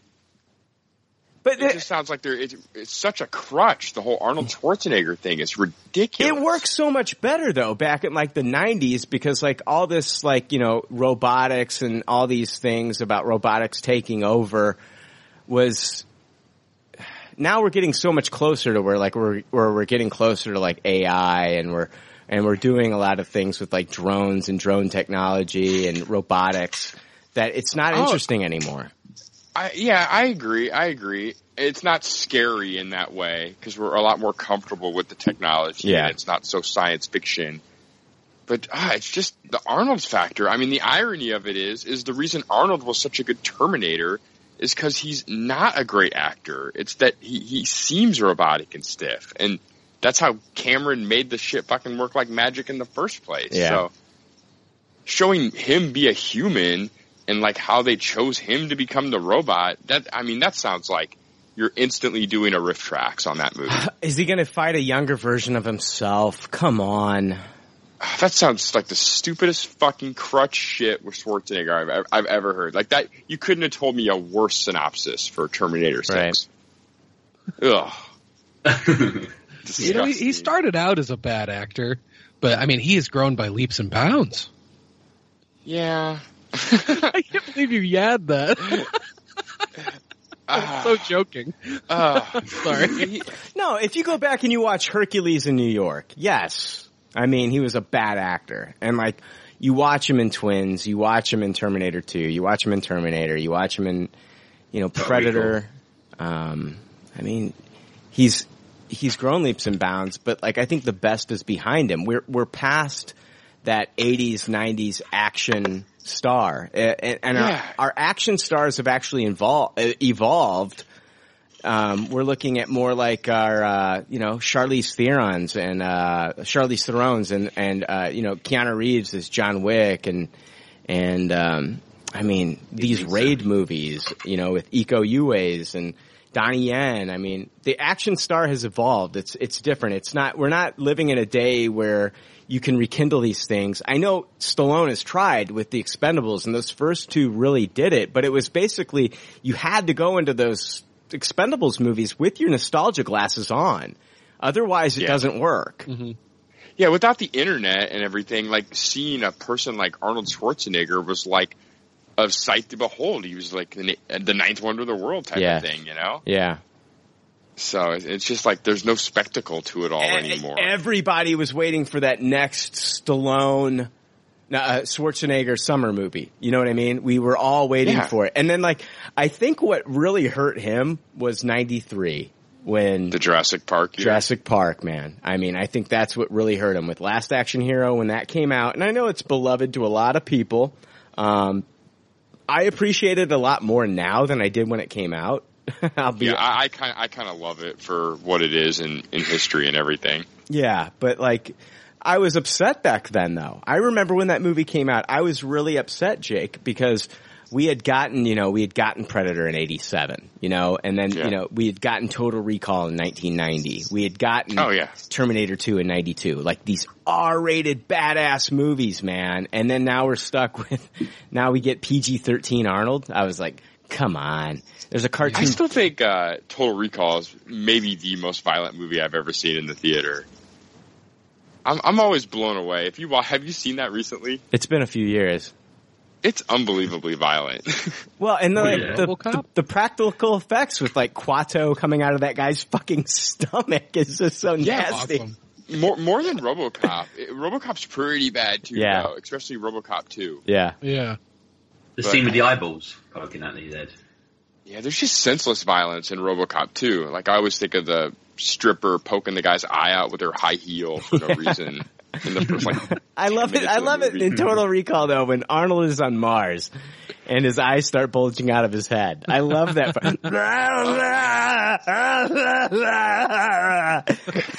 I love it. It's so good. I think of that scene about once a week for some reason. 2 weeks. Two for some reason. I like hearing Arnold say words like Quato. Marina. Oh man, the remake with Colin Farrell missed the mark missed the mark on so many levels, man. It was all about the updated technology and things like that. And the tech was really cool in the movie, but there were no mutants and there was really no heart and the characters weren't interesting, it had lots of Colin Farrell. Yeah, it had Colin Farrell in it too, which doesn't help. But I'll take Colin Farrell in that fucking Fantastic Beasts movie over fucking Johnny Depp any day, Jake. I'll tell you that much. Yeah, we'll see. Johnny Depp can be good. Oh, come on. Between Johnny Depp and Bruce Willis these days and Nicolas Cage, those guys are past their prime. They're done. Black Mass was amazing, so there's still hope. Nobody's raving about Black Mass anymore. I'm sorry. Nobody's talking about it. I haven't even seen the fucking thing, so. It doesn't matter who's talking about it. It's still a well-acted movie he did in the last 3 years, so he's not dead to me yet. Yeah, he's dead to me. He hasn't done shit for me. Bruce Willis hasn't done shit. He's Mr. Video on Demand these days. I couldn't believe when I went to fucking go see Detroit, a movie that's against the mistreatment of minorities, that they fucking one of the trailers that they showed was Death Wish, this new Eli Roth movie with Bruce Willis, where he's this white guy in a hoodie going around killing minorities. I couldn't believe it. I could not believe that was the trailer, one of the trailers that they fucking opened this movie with. I was just blown away at who? Yeah, exactly. Who fucking thought of that? Who thought that was a good idea? Poor taste. Unbelievable. Oh, wow. And Johnny Depp's a fucking idiot these days. I haven't seen this guy do anything good recently. I'm sorry. I'll have to watch that Black Mass where he plays whatever the fuck, but I don't know. Yeah, it was good. It was good. A caricature. No, I completely agree. Johnny Depp. 8 out of 10 times is pretty atrocious in the last 15 years. And he used to be great. I mean, I love Ed Wood. I love Blow. I mean, I love, Edward Scissorhands. And I think Pirates won. But I think Pirates fucked him up, Jake. I think that's what fucked him up. That's why I just said Pirates won. Yeah, no, I think but I think that movie fucked him up. Like, ever since Pirates, he's been garbage. Yeah. I think Tim Burton, helped get him really fucked up, and then Pirates was, the final straw. Yeah. Because those last, 3-4 Tim Burton movies before Pirates were kind of crap, too. I wasn't a big fan of his Willy Wonka shit. Oh, you weren't a big fan? Fuck that. That was horrible. Yeah. It's I get what he was trying to do and, play it like a Michael Jackson type and everything, but it did not, don't do that in the Willy Wonka remake. I like how you went out on a little bit of a limb there and said, I wasn't a big fan of it. Fuck that. I was not a fan at all. It was garbage. That was a horrible film. Yeah, and a lot of that shit, Dark Shadows, the last 3-4 Alice in Wonderland. he did. Yeah, Alice in Wonderland's another good one. Basically, the last 4 or 5 Burton movies that he did before Pirates were kind of garbage, too. So it was on the downward spiral. Because I remember Pirates, it being, everyone was surprised again. It's oh shit, look, Johnny Depp actually being enjoyable again. Yeah. And then that kind of went away real fast. No, I get it. You're saying, there's still something there. He was... It could happen. If the moon and the stars align. No, he needs a Tarantino to help him out right now. That's what he needs. Yeah. Or the proper medications. True. I don't know. He needs a Tarantino. He needs a Tarantino. We had what's his name? Travolta. That's who saved his career. He needs a Tarantino to come in there. Tarantino has come in and swooped in and rescued careers. He did it for Jennifer Jason Leigh recently in Hateful Eight. So he needs a Tarantino to get him back on track because he's made some horrible decisions. Same thing with Nicolas Cage. This guy, he'll do a decent movie and then just to pay off, I don't know how many islands he owns and how many copies of Action Comics won and how many houses. You have right to be worried though, because I don't think of David Yates much as a people director. I think of him more as a visual director, and with that kind of atmosphere, you got to worry about Johnny Depp just kind of getting goofy and stupid with this thing. Yeah. So we'll see. Carl Urban was at Star Trek Las Vegas, and he told everyone that he's in talks with I Am Global to reprise his role as Judge Dredd in the Dredd TV series. He said, I am in discussions with them about that. I told them that if they write the material and give Dredd something to do and give him a function, I will be there. I would love to. So I don't have a lot to say on this. I think we all want him back as Dredd. I don't know if you guys, Ben, Joe, have you guys seen Dredd? Yeah. Oh, it's one of my favorites. Isn't it? So good. He was excellent as Judge Dredd. Wasn't he? Yeah, he is. And I think it's honestly, I'm going to put it up there as one of the best comic book adaptations of all time as far as film to, from page to film. It's one of the best. Yeah. Yeah, I'll top it, definitely. I would put it in my top 10 for sure. Absolutely. Letterheady's really good as well. I think she's really cool, that film. And what's Lena? Is it Lena Headey? Is that her name? Mm-hmm. Yeah, I think. Yeah. Great villain. Cersei from Game of Thrones. Yeah, Cersei from Game of Thrones. I think she's really good in that. Great villain, fantastic villain. So, if they can somehow sign this guy on to come back and play Judge Dredd for the TV series, I'm a little bit more excited. Never heard of I Am Global, but let's see what they can do if they get Carl Urban back in there. So I'm excited about that. What will happen first? Pop Culture Leftovers episode 300 or a new Judge Dredd property on TV or in the movies? I think Dredd's coming. I think Netflix will do it. You think it's going to happen? All right. Yeah, I think so. Is it going to be Netflix though? Oh, I thought it was Netflix. No, it's not. I assumed it was Netflix. I'm worried about this shit coming out on Spike TV. You know what I mean? Oh, that'd be atrocious. That's what I'm saying. That's what I'm saying. It's Scott Schutte was on here a couple of weeks ago talking about that Mist show, and that's on Spike TV. I'm worried, I don't know who's going to be fighting over a Dredd TV show, even if it does feature Carl Urban. I mean, he was in that show Almost Human, which I loved on Fox, but it got canceled after season 1. And, I mean, I know we're only 5 years removed from the Dredd film in theaters, but I don't know who's going to be fighting over a Dredd series. I would love to see fucking Netflix get a hold of this, Ben, because I think they would do a great job.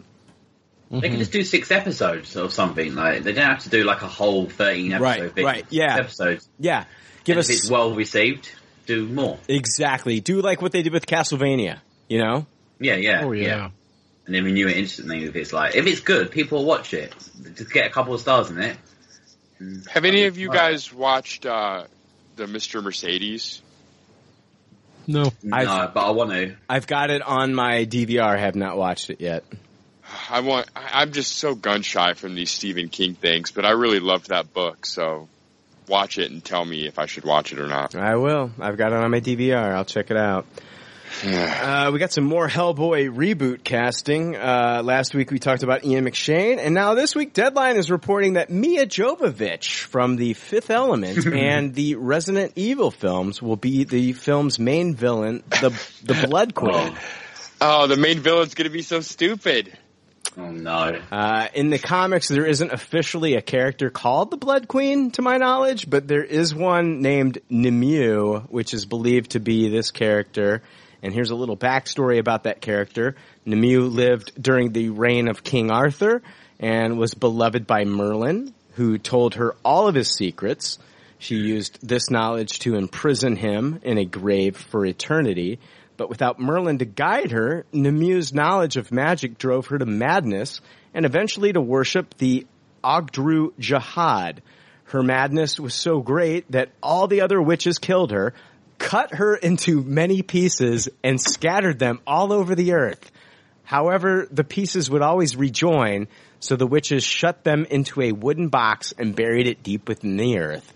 So I think that's the same character we're talking about here that's going to show up in this Hellboy reboot. You guys don't sound too excited for Mia Jovovich in this role. I'm excited. Jake, you're excited? I am excited. I think that's great casting. I think she's a fine actress, and I think that'll be fun for her to get to be like kind of the hammy, over-the-top comic book villainess. Joe, I think she can perfectly handle this. Joe, what are your thoughts about Mia Jovovich taking over as the villain in the Hellboy film? I love the actress, but that description you just gave was crazy. Could they not do something cool with that? I mean, like at the beginning of the movie, we see some like some of these young witches that are seeking out these boxes, and then it sounds like every other fucking movie, right, Joe? Yeah, I mean, are they going to open up a box that has the hand in it, and we're going to get like Evil Dead 2 scene? I'd rather open with the flashback of seeing her cut into all the pieces for the first time. That'd be pretty metal. I don't know. I love Mia Jovovich. I think that she's a great choice for this. I hope that they do stick to the promise of making this like all practical effects and trying to go away from, cause like when you introduce a witch and sorcery, it makes me think of really bad special effects, right? Like we're gonna get there's a promise that this is gonna be all practical effects. That's what I'm hearing. I'm hearing a promise that this is mostly gonna be practical effects, that they're gonna be moving away from special effects in this film. Oh, that's interesting. Yeah. Is she going to be animated, though? CG. It's not animated. The movie? No, is she going to be animated? Is she going to be more than like she is like as Alice in the Resident Evil movies? Because she's pretty. Yeah, She suits those movies, like the tone of them. But I don't know if she can rock that tone in Hellboy. I have no idea. How they're going to make the character look fully realized. I'm expecting this movie to look very stark and like different than your regular comic book movie. Mm-hmm. So, and I guess that would fall in line with practical effects, because I think there's going to be a lot going on with like lighting and stuff in this movie, like very much like a Sin City almost. I would hope. I mean, that sounds very stylized. Bloody Disgusting has confirmed that the film will be titled Hellboy. The previous title was Hellboy: Rise of the Blood Queen. It is going to be Hellboy. Mike Mignola, the creator of Hellboy, sat down with The Verge for an interview, and he talked about the comics, of course, but he finished with talking about the new reboot. And I want to read some of that interview. Verge said, "I just saw that Ian McShane is joining the cast of the new Hellboy movie. How closely are you involved with the new film?" Mignola said, "I'm a kind of co-producer. co-executive producer. I'm not actually sure what my title is, but unlike the Del Toro movies, where I was active in pre-production and design, I'm not doing that this time around. When the decision was made to do another movie, I got involved basically saying, if you're going to do that story, don't do this or that, change this and that. I helped to steer it. Christopher Golden and I did write a couple of drafts of the screenplay, and I got it on track. And then the decision was made to do a reboot. I really just get questions about how things work, and while I'm not doing a lot, I've been talking with the creature design guy and the makeup guy to get the look of the Hellboy and his hand and things like that. So basically what he's going on to say here is that he's actually less involved in this film than he was the Del Toro films, but he saw the direction that this film was headed in and he liked it. So he's kind of taking a little bit of a back seat right now because he feels comfortable with the direction of the film, that it's going to be more like the comic book, even though he's less involved. He also talked about how it's going to possibly expand into a Hellboy cinematic universe, and we have gotten confirmation from Newsarama that BPRD, the Bureau for Paranormal Research and Defense, is going to be involved in this film, which is also a comic series that he did. Along with, like, Lobster They tried to Johnson. make a shitty movie of that already, too, didn't they? They did R.I.P.D. Oh. Okay. That was the Jeff Bridges and Ryan Reynolds film, which felt like Men in Black with paranormal shit. Yes. But it was, yeah, so, I don't know. Yeah, he basically says he was way more involved. His quote was basically, I was super involved with Guillermo del Toro's movies way more than this one. In those, I worked in pre-production and I was on set a lot of the time. As time went on, he and I had different ideas on what should happen. And this new movie, I don't have much hands-on involvement. I'm not doing any concept art. I am doing consulting, but I think from day one in discussions about the look and feel of this new movie, the director seems to be very much closer to the tone of the vision I wanted it to be. Yeah, that's cool. It sounds like he had to be on set more for the Del Toro stuff just to get any of his vision across. Where here he feels more comfortable, the guy's actually going to honor his stuff more. You know? I don't know. I feel like Del Toro did a lot more, did kind of the Del Toro thing with the Hellboy movies more than the Mignola thing. I love the original Hellboy movies. Not that that's a bad thing, but, you know, I'm excited. Who's going to play Abe? They haven't cast Abe. I don't know. I don't know who's going to be playing Abe Sapien. They should get Doug Jones back. They won't do it. They won't do it. He's so perfect as Abe, though. Yeah. He was great. You got to get new people. Doing all new so people. good. I was just complaining about you can't do Schwarzenegger in every Terminator movie. It's the same thing here. No, it's not the same thing. People don't associate Doug Jones with Hellboy. People associate Schwarzenegger with Terminator. I think most of your casual fans wouldn't even notice that it was Doug Jones. I go out in the street and I ask who Doug Jones is. People aren't going to know who the fuck I'm talking about. Yeah, but in the aspect of it's a reboot, so don't cast the same people in the last version. Who would you say they're going to get for Abe? Abe's got to be in this movie, hasn't he? You got to think he's got to be in it. Yeah, you got to imagine he would be. Red and Blue. I can't think of anyone who could play him. It's such a hard character to cast. It's really hard. Yeah, we'll see. They'll get somebody. I mean, but it's one of those things where I can't compare it to like Schwarzenegger and Terminator though. I'm just comparing it in the fact that you're trying to reboot something but still casting the same people. No, I get it. I totally get that, and I'm totally with you there. It's just I don't know. I think you're being too hard on Del Toro. is my thing. Yeah, I am. He done fucked up the whole franchise, it seems like. Come on. Come on. Ron Perlman was fucking great. He was so great as Hellboy. Yeah, I mean, like, you know, I wouldn't say he fucked it up. I just don't know if there was like, we're seeing, that first movie actually it did enough to get a sequel. We're seeing movies like right now, like The Dark Tower, which should be a great movie if you get a great director behind it. We're seeing some of these movies just fucking like, even fucking the third Planet of the Apes movie didn't do as much as the second. Like, we'll be lucky if we get another Planet of the Apes film after this one, because it didn't make a ton of money in the box office. I don't know. People are going to see more comic book movies and more of these Fast and Furious movies than they are anything else, it feels like.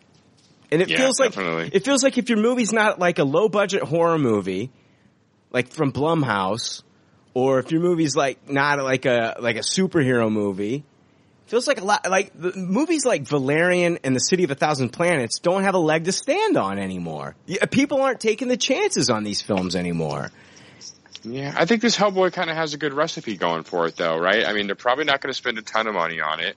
I get a feeling they're going the R route, since it seems like they're trying to take more of the Mignola approach. I'm Dredd from 2012. It's the same fucking concept, and they did it there, and that movie didn't even fucking garner enough for it to get a theatrical sequel. And I fucking love that movie. Yeah, but I mean, I think Deadpool has kind of created a little bit of a new phenomenon. But that's a comic book. But that's a comic book. It's a comic book. You put Marvel in front of it, and it's got that behind it. And Deadpool was already a popular character in the comic books to begin with. And I mean, Hellboy's no super schlum, though. Well, Hellboy's not going to have the trailer the leaked trailer that fucking Deadpool did, where he's sitting on top of the bridge. It needs it. Yeah, but if it's going to be a darker, grittier one, it's not going to have that going for it. I mean, that Hellboy leaked trailer was fucking hilarious. This new Hellboy is not going to be, I don't think it's going to be slapstick fucking like dick and fart comedy. That's what people that fucking love Family Guy and that dick fart shit, they're going to fucking go see this new Deadpool because that's what fucking made them laugh. This Hellboy, even though it is low budget, it's still got a lot working against it. It could still be in that tone, like not as crazy dick fart joke, but it's definitely not without its own sense of dark humor. We don't know that. We don't know that. All they've talked about is how it's going to be R-rated and it's going to be gritty. They haven't said that it's going to be R-rated and it's also going to have its own like sense of comedy with it. They have not said that at all. Seems like an easy assumption, though, right? If they're saying that it's going to be the tone of the Mignola books, then I'm just going to go ahead and connect that dot that it's going to be like that. Well, from every article that I've read and quotes from David Harbour is they have not mentioned anything about comedy, that it's going to be gory, it's going to be dark, it's going to be grittier. I have not read anything about comedy. Like, my first reaction when I first read this was, oh, they're going to go R-rated. They could do something very along the lines of Ash versus the Evil Dead, where it's very funny comedy and very gory and very practical effects. That would be fucking fantastic. But nothing I have read has supported any of that. So if that happens, then yeah, I 100% agree with you. If they play the whole thing like for serious like that, I don't really care. No, that's like calling your movie. Yeah, that's like calling your movie Abraham Lincoln Vampire Hunter and then it not being funny, which is basically what happened. Yeah, everything leads me to believe though that this is going to have some dark humor to it. I hope so, but I haven't read any articles that support that, Jake. No article supports that there's dark humor involved in this. Every article that I've read is like, oh, this is going to be darker, this is going to be grittier, this is going to be more serious. Nothing is said that it's going to have like a lighter, kind of like funny tone to it. I don't think it's going to be lighter. I said dark humor. No, mixed in with that dark humor. Nothing has ever like given me, maybe I used the wrong words there. I don't think that they were going to have like, I wanted it to be kind of like a blend of like Hellboy meets like Ash versus the Evil Dead. That's what I kind of wanted. Like where like the gore is there, but it also can make you laugh. You know, there's something funny about Ash, like when he's cutting into somebody with the chainsaw or like a fucking, one of these demons with a chainsaw and blood's just splattering him in the face. That's fucking hilarious. And like, are we going to get that in this movie? If we're going to give it that R rating, are we going to get funny gore, or is it just going to be dark, gritty, serious Hellboy? I have no articles to support that it's going to have any humor at all, which I hope it does. Yeah, you're probably right. It's probably just going to be darker and serious. I hope not, because that sounds boring as fuck. Yeah. How can you be serious with Mila Jovovich as the villain? I just don't understand. You can't be serious. I've seen all the Resident Evil movies, and those films are so stupid and self-aware. It can't be serious. There's going to be a little bit of humor. So you're saying they can't cast Mila Jovovich in a movie where it's serious? That's like out of the realm of possibility. I don't think she can play this dark, scary, intense villain and make it serious. I don't think she can. Just the source material is so inviting to that tone a little bit, right? Well, I mean, then we're going back to like the Del Toro series. Like that was fun. That was funny. Ron Perlman was fun and funny. Yeah, but it didn't have any of the dark. Like it leaned too hard towards the light and funny. No, it went more fantasy than it went with dark horror. I agree with you. I'm saying like from day fucking one when this news was announced, I'm on here with Frank, and I think was that you, Joe? Was that you on that episode? I was saying they need to go Ash versus Evil Dead route with this. You give me the horror, you give me the gore, and then you give me the Ash versus Evil Dead kind of like humor. And then the next week I'm reading articles and they're saying David Harbour's coming out and talking about how this is going to be more dark, how this is going to be more serious, and how it's going to be grittier. I have read. If I'm wrong, I'm wrong. But I think the conversation's a little bit missteered here. There's no argument about. No, I know you're wrong about anything. No. I'm saying like I love what you're saying. That's what I want. But nothing from what I've read has like given me any indication that that's where they're leaning towards, and that's what has me worried. Yeah, I don't know. I'm still ready for a different take. Like I'm more excited to see Hellboy reboot than Hellboy 3 at this point. Yeah, I'm excited for it. Ian McShane's really great as well. Oh, I love Ian McShane. I just hope the movie does make money. I hope people do get excited about Hellboy. Yeah, me too. I don't want. I don't know. I don't know what I want. I don't know. It'll be interesting to see the first trailer when it does come out. They're fast tracking this thing. This thing's, it's been in development for like 8 months now. They're going to start filming this fall, and it's coming out in December next year. So we're going to find out real soon. So it's going in December. Yeah, it's coming out. Han Solo. It's coming out December next. No, Han Solo's coming out in May. Oh, Han Solo coming out in May. So there's no Star Wars in December. No, they're done with as far as I know, unless this Phil Lord Chris Miller debacle has fucked them up so much that they do come out with it in December. But as far as I know, they're pushing forward with a May release, and then Star Wars Episode 9 should be getting a May release the next year. So okay. Yeah, I'm hoping they stick to that this time, because the 8 was supposed to get the May release too. Yeah, and in the last minute they Decembered us. So yeah. I'm looking for the Hellboy. I'm hoping it's going to be really good. Let's see here. Let's move on here. I was going to talk about the King of the Hill news, but I won't talk about it because there's really no news. It's not final. Is it coming back? We don't know. We'll find out. Hopefully. They're in talks. I love King of the Hill. You have no idea. Like, I love this show. It makes me happy. Maybe I'll do a bumper on King of the Hill. Anyway. Big news came out this week from The Wrap concerning Disney, and I'm not talking about the Darkwing Duck DuckTales crossover news, Jake. Oh yeah, what's the news? Did you watch DuckTales? Did you get a chance to see it? I started it and fell asleep about 15 minutes. What'd you think about those first 15 minutes? I liked what I saw. It's all right. I'll give it a taste. I saw it. I caught bits and pieces while my kids were watching it. Yeah, I'll give it a taste. I'm not going to continue watching it. It's DuckTales. I'm 39. I mean, I'm not fucking 10 years old anymore.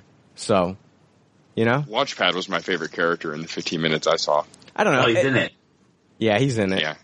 Nice. It's just, I don't know. It was great when I was a kid. I loved it. I absolutely loved it when I was a kid. I just can't see myself watching this week to week.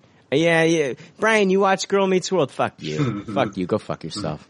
Anyway, Disney is tired of suffering from cord cutting, which has been pulling subscribers away from ESPN. The company announced plans to launch its own direct-to-consumer entertainment streaming service and removing its films from would-be rival Netflix in its third quarter earnings release.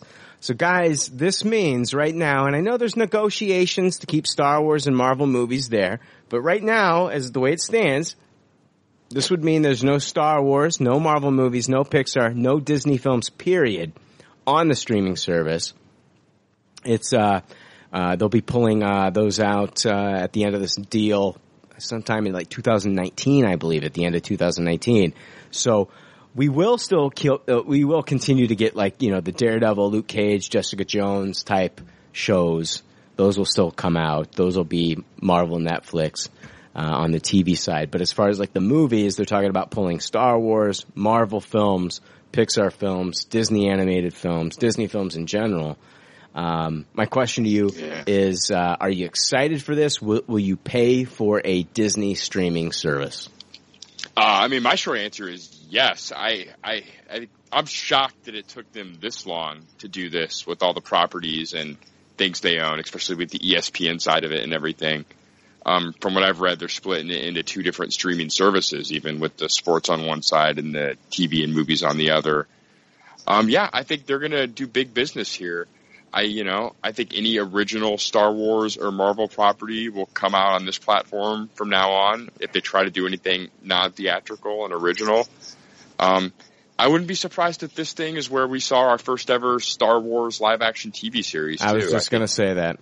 I wouldn't be surprised if they launched this service with that. I was just going to say that. If you didn't say it, I was going to say it. That's how they're going to get people in. I mean, right now, people are saying, no, I don't want to I'm not going to pay for a Disney streaming service. I already pay for Hulu. I already pay for Netflix. I already pay for Amazon Prime.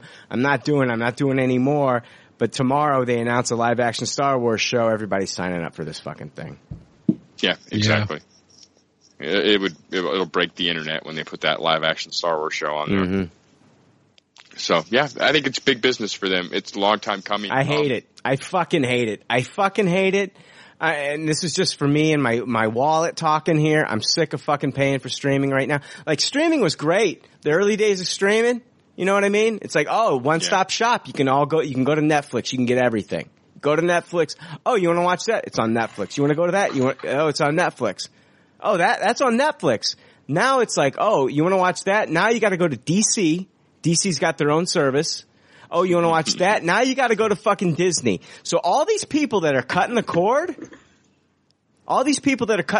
now you're going to be just streaming everything, but you're going to be paying for each individual streaming service. It's like, it almost forces you to cut the cord at this point too. Like, you can't do both. Like, you can't have cable and pay for a dozen plus streaming services. No, you can't.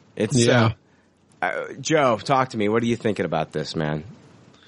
I mean, this is obviously a huge blow to Netflix. You're talking a lot of great content that is really in demand. And like Jake was saying, how did it take Disney this long to do it? And it does suck, because I made a hard decision a few months ago and got rid of Hulu. And then since that, I've had so many people tell me about shows that I want to watch and say, oh, it's on Hulu. And it's like, fucking course it's on Hulu. Yeah. Yeah, where were you 2 months ago with those suggestions? Joe, exactly. Joe, I'll give you my Hulu information. Cool. All right. I never said that. No. Yeah, but I have Hulu because there's shows that I love on Hulu. I love Casual. It's like one of my favorite comedies. I love it. I can't live without that show. And Runaways is going to be coming out on Hulu, and I want to watch that. That's the thing, that they're going to get you with this shit. Ben, what are you thinking about this? Are you excited for this? Well, for the Disney streaming thing. Disney streaming. Yeah. Are you excited? The potential. Yeah. I'm really excited because of Marvel and Star Wars. If they do Marvel stuff on there as well, I'll be like all over it. Animation, I don't care what it is. As long as it's something that's like new and you can only get it on that, then I'll pay for it. So yeah, I'll sign up definitely. How long is Marvel really going to play ball with Netflix on these Netflix series once this shit gets going and running? Yeah, that's what I was thinking. I don't know. I mean, I don't know. That it doesn't. I'm just saying, like, the TV side of Marvel has decided to stick with Netflix for right now. That's all I'm saying. No, I'm not disagreeing with you. I've read exactly the same stuff. They're for sure staying there.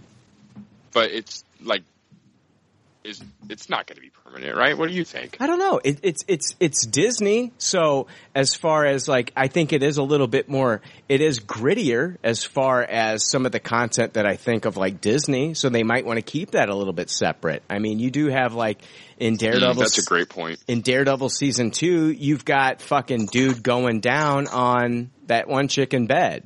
So it's like, are we going to throw that up on the Disney fucking service, you know? I mean, yeah, that's a great point. Maybe the Disney movie and TV won't have that mature of content. No, Netflix gives you're not going to see Obi-Wan Kenobi going down on some alien chick on a fucking live action, you know, Star Wars show. You know, so you're not going to see like any like Miramax movies or anything on a Disney streaming service. Like, there's not going to be any adult content. Man, it's going to be all PG-13. Hey, I don't know, man. I'm just asking these questions. I don't know. I mean, maybe they'll have Disney, Disney After Dark, where you can. I don't know what they're going to do, Jake. But when I think Disney, if you're going to put the Disney name on this thing, if you're going to throw it up as Disney, it's going to be it's going to be more family friendly and shit. You're not going to be, you know. They need to rebrand. So they don't have to call it Disney. They can just make up a name like Miramax or whatever. They can just say this is our streaming service. Come on. I agree with Ben 100%. They need to come out of the box and rebrand. Yeah, they ain't gonna Disney. Everybody knows that name. Come on. They can be so big, you know. Though. You know what? You'll learn the new name when that's the place you got to go watch the brand new Star Wars show. Hell yeah. Oh yeah, because everybody. Yeah, I don't know. Yeah, I know. It's Star Wars. But what's one stopping them putting like future Star Wars movies on there? Once they get like episode 9 out of the way and they got all the spin-offs out of the way and they go, right, what are we going to do? They can just make a big Star Wars movie and say you can only watch it on the streaming service. People sign up on the day and watch it in HD. No, they'll make a Star Wars TV show before they make a movie that only is direct to streaming. They're going to give this thing a name, though. They're not just going to call it Disney Streaming, right? And it's going to have Marvel and Star Wars and all this Disney Streaming. I don't think they're going to call it Disney because people associate Disney with the cartoon stuff. Pixar. Yeah, that's terrible branding. I don't think they will call it that. Like ESPN, people don't think, oh, Disney. They just think ESPN. They can come up with a brand name for it. Yeah, it's not going to be called Disney Sports Streaming. They'll think of something crazy. They can put a scissor wheel together, like a minute trailer, and just go like, you're a place for Star Wars, Marvel, Pixar, Pirates of the Caribbean. They can show they can put John Carter in there and try and get that going again. They can do that. Hey kids, do you want to watch fish trying to find their parents, or do you want to watch Daredevil season 2? This guy goes down on this chick. What do you want to watch tonight? No, I don't think they're going to have like that stuff. But they can bring characters to it that won't go to Netflix shows. I think it's. You really think the Disney streaming is just going to be for kids, though? I mean, I think that's a little naive. No, I don't think it's going to be for kids, Jake. I don't think they're just going to have fucking Dora the Explorer running around on the goddamn screen. I know she's not owned by Disney. I don't think it's going to be like, I don't think it's going to be like Disney XD, where it's just fucking kids shows and shit. But on the flip side, I don't know. It's Disney. I don't know how you're going to brand it anything other than Disney. I don't know what else. I guess PlayStation Vue is a great fucking service, but I think it's horrible fucking branding because nobody knows what the fuck nobody knows what PlayStation Vue is. Like, yeah, it should have just been Vue. They should drop all the other stuff. Exactly. Like, I think PlayStation Vue is a great service, like $30-$40 a month, and you get a bunch of content, and you get like a cloud service DVR, and you get all these things. But like, when you say PlayStation Vue, I'm still thinking you're talking video games. I have no idea you're talking about streaming television. And I have no... you do it with everything, though. Yeah, so... all that stuff. But I think, like, with Disney's such a big name, it's hard for me to think of, like, what else they're going to call it other than something that involves Disney, because Disney is huge. Disney is gigantic. So I don't know what they're going to call it. I don't think they're going to call it that. But we'll see. Right. Can I ask you a question? Like, when you go and see Last Jedi, are you thinking, oh, this is the new Star Wars movie, or this is the latest Disney film, it's a Disney film, or do you just think Star Wars? Because people can ignore the Disney factor when it's a brand that's so powerful, arguably bigger than Disney. Like, Star Wars might be a bigger brand. Well, I'm not calling it Disney. I'm not calling it a Disney film, but deep down I know that this is made by Disney. Like, I know back in October of 2012 that Disney acquired Lucasfilm. I know this. Yeah. Now, most people don't know that. Not everybody knows that, but I know it. So, you know, it's and I know that they acquired Marvel. I know that Disney acquired Marvel, and they acquired Disney because they wanted boys. They wanted young boys they wanted to have something attractive for young boys at their theme parks, because they already had the Disney princesses. Like they nailed that shit. They got princesses up the fucking wazoo. And so they were like, yeah, we've got the estrogen fucking market locked up. So like we gotta bring some fucking dick in the Disney, okay? We gotta get Marvel, we gotta get Star Wars and shit. And so that's what they did. And, I don't know what they're gonna fucking call it. You know what the real nightmare is if they decide to brand it all separately, and it's like, okay, here's your Disney streaming, here's your Marvel streaming, here's your Star Wars streaming, here's your adult content streaming, and they're all $9.99 each a month. You get a discount though, the more you pick. Yeah, like, you get $2 knocked off them. You buy 3, you get the 4th free. Fuck you. You know, I don't know. No. In a perfect world, there is going to be adult content on the Disney streaming service, so I'm only paying for one goddamn service. I hate it. I hate it all. I hate Disney for the fact that they have to do their own streaming shit. I understand that's where everything's going right now. Everybody's going streaming.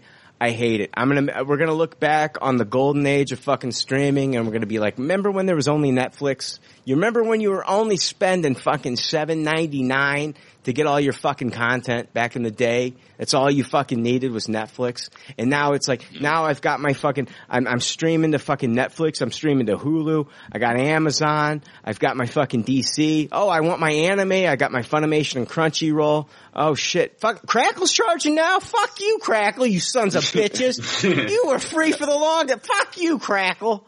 And, you know, that's what I'm worried about. I'm ready to bow down to my Disney overlords. It ain't gonna stop with Disney though, Jake, you son of a bitch. You're helping the problem. You're helping the problem, man. It's not gonna stop with Disney. The problem's already happened. It's too late to turn back now. The dam is already listen broken. to you. Listen, you just roll over and taking it on your back, aren't you? You're just rolling over, letting fucking just jack all over your fucking back. What's the solution, man? I just fucking not watch anything? No. I rewind 1 week to where I was ignorant, and I could just go on to fucking Netflix and there's Rogue One. I can watch Rogue One, I can watch Doctor Strange, I can watch Civil War, and I live in a perfect world. Great. For fucking $8.99, I can do this every goddamn month. And now they're $9.99, whatever the fuck it is. And now I live in a world where I have to fucking now I'm gonna be losing that shit. And I'm gonna have to, but I can't lose Netflix. I can't just lose Netflix and go to Disney Stream, because I gotta get Stranger Things season 3. You know what I mean? I gotta get House of Cards season whatever the fuck. Or I gotta get Orange is the New Black, whatever. And I gotta get season 4. Yeah, I gotta Glow season 2. Glow season 2. I can't just fucking, it's bullshit. And I'm already I already have a DirecTV subscription. So, you know, I gotta get Preacher. I gotta watch my Walking Dead. Oh, I gotta watch Game of Thrones. So so I gotta use Jake's subscription there. We help each other. I need to get a subscription off of you. I think I need that Stars, actually. Well, you got to talk to Frank. I can give you my Hulu, though. Oh, yeah. Good deal. Good deal. We need to talk about this on a break. Yeah, we'll do that. Joe, make some sense out of this. Come on, talk to me. Well, it kind of sounds like what you're saying is that no matter if they rebrand it, there's been so much in the news that Disney's pulling all these to start their own service that no matter what they call it, when you see these services or these movies on the service, you're going to say that's the Disney one. Yeah. And so, I mean, they've always been somewhat of a wholesome place. So, I mean, are they going to have, the Mouse and the Magic Kingdom with, like dude going down on the, I mean, we're going to have to have. Mickey Mouse is going to be slapping people with his dong. That's what I want to see. I'm just saying, I mean, they're going to have to definitely have some, they're going to have to worry about parental controls and things like that for the kids if they are going to pull the Netflix TV series, the Marvel stuff, over to that platform. Netflix do have a kids section and an adult section. They can do that. Yeah, but that's Netflix. Netflix is never, like, Netflix, their logo is not like Mickey Mouse ears, right? Exactly. That's the thing. I do feel like the TV side, like the Jeff Loeb stuff, for Marvel is better suited for Netflix. I think that's a better place for it than putting it on a Disney streaming service. If it's branded as a Disney streaming service. Well, the Disney Channel is branded as a Disney Channel. I don't know what the fuck, you know what I mean? I don't know. The Disney Channel, they keep to the standards that they have because they've branded it the Disney Channel. Yeah, but Disney Channel also has, like, Marvel, you know, like, you've got your fucking Marvel shows on that. You've got your Guardians of the Galaxy showing up on Disney XD. I'm not saying, like, this is going to be, I'm not saying, like, we're talking, like, I'm acting like this is, like, rated R content. Like, I think, like, they'll be able to get away with having, like, the PG-13 Marvel movies on that service. Absolutely. But on the flip side, it makes sense to just keep Daredevil on a network, on a streaming service where it's totally acceptable to have one character go down on another character, I think that just makes sense. If I do think that they will call this Disney in some way. I don't think Disney has a problem with showing, like, a Marvel movie on their service. Not at all. It's just I agree. Disney is such a big fucking name. Why would you want to take that out of that? I mean, so you could show everything. So you could have all your streaming content because Disney is making R-rated movies. Disney's still making money from Netflix for fucking doing these Netflix, having this Netflix deal with their TV shows. It's not like they're not making any revenue from that. It does make sense to have their more hardcore content just stay on Netflix, because if you're not going to use a name that's as hugely recognizable all over the world as Disney, then there's no way that's going to fly through a board meeting. It's like, okay, are we going to use Disney, which everybody knows is huge, or are we going to make up something new and try and hook them with something new? Yeah. I don't think it's that big of a stretch at all if you're multi-branding a brand new streaming service with as many different properties as you have under one house, including R-rated and mature properties. I think it is. I think it is a stretch because they're also going to have Disney stuff on that channel. They're also that's what makes it so amazing. That they're also going to have Disney things on that channel. To call it anything other than Disney whatever makes zero sense to me. It makes zero sense to me. I think that you should be like, oh, okay, it's the one-stop shop for all your kids' Disney needs. Plus, hey, guess what, Mom and Dad? If you want to check out, like, Marvel, Captain America Civil War, you can. You want to check out Doctor Strange, you can.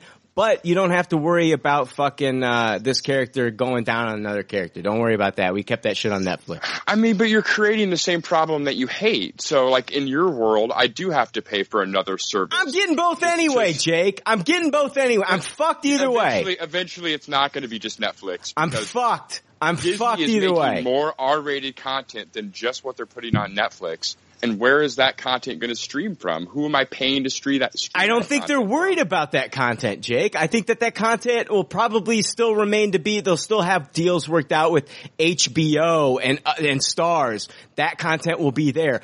Netflix isn't getting too much into the movies. We're seeing movies drop off Netflix all the time. Netflix is going more towards their original content. I think it just makes sense for Disney to keep Luke Cage, Jessica Jones banging every guy under the sun on Netflix. That's what I think makes sense, other than to rebrand and call this service something completely different, but then also tell people, hey, guess what, guys? This is also Disney. Okay. Agree to disagree. Because I think that Netflix has been dropping a ton of movies. I don't think Netflix is in the movie business. You don't have to have, like, the Disney movies that are branded, like, by Miramax or any other company that Disney owns out there on Netflix. I don't think Netflix even cares about that. But I think that Disney, it would be smart for them to keep the Luke Cage, the Jessica Jones, the Daredevil stuff kind of on that service because it is way more adult than the Marvel movies in general. I think in the long run, it would be more smart to have it be an all-encompassing, all-ages streaming service that everyone would feel the need to have to watch. Well, I mean, if you're going to have the Disney name behind it, I don't know, man. I don't know how about. And that's why I'm just talking about like how I've heard like different. And I'm going to throw this out. Alil from League of Geeks watched Spider-Man: Homecoming and had a lot of problems watching that with his kids because there were words like penis Parker and stuff like that. There's a lot of stuff in those movies that he just didn't feel comfortable watching that with his kids. And to put that on a Disney streaming service might be a problem for some of the parents out there. And I'm with Joe. Like, renaming the whole service something else other than Disney makes zero fucking sense when you own the name Disney, which is one of the biggest names in the world. It makes no sense. I don't understand how it makes zero sense when you just explained how you're showing a Spider-Man movie that people may have a problem with under the Disney banner on said streaming service. You yourself just made it make more than zero sense. I don't understand what you're saying right now. Like, to put Spider-Man: Homecoming on the streaming service? I thought your argument was that Alil would have a problem with Spider-Man potentially being on the Disney-named streaming service because of its adult content. Well, I am solving that problem by not naming that service Disney and having Spider-Man: Homecoming on that service. Yeah, but I think the name is more attractive when you have Disney in the title. I think more people are going to jump to it.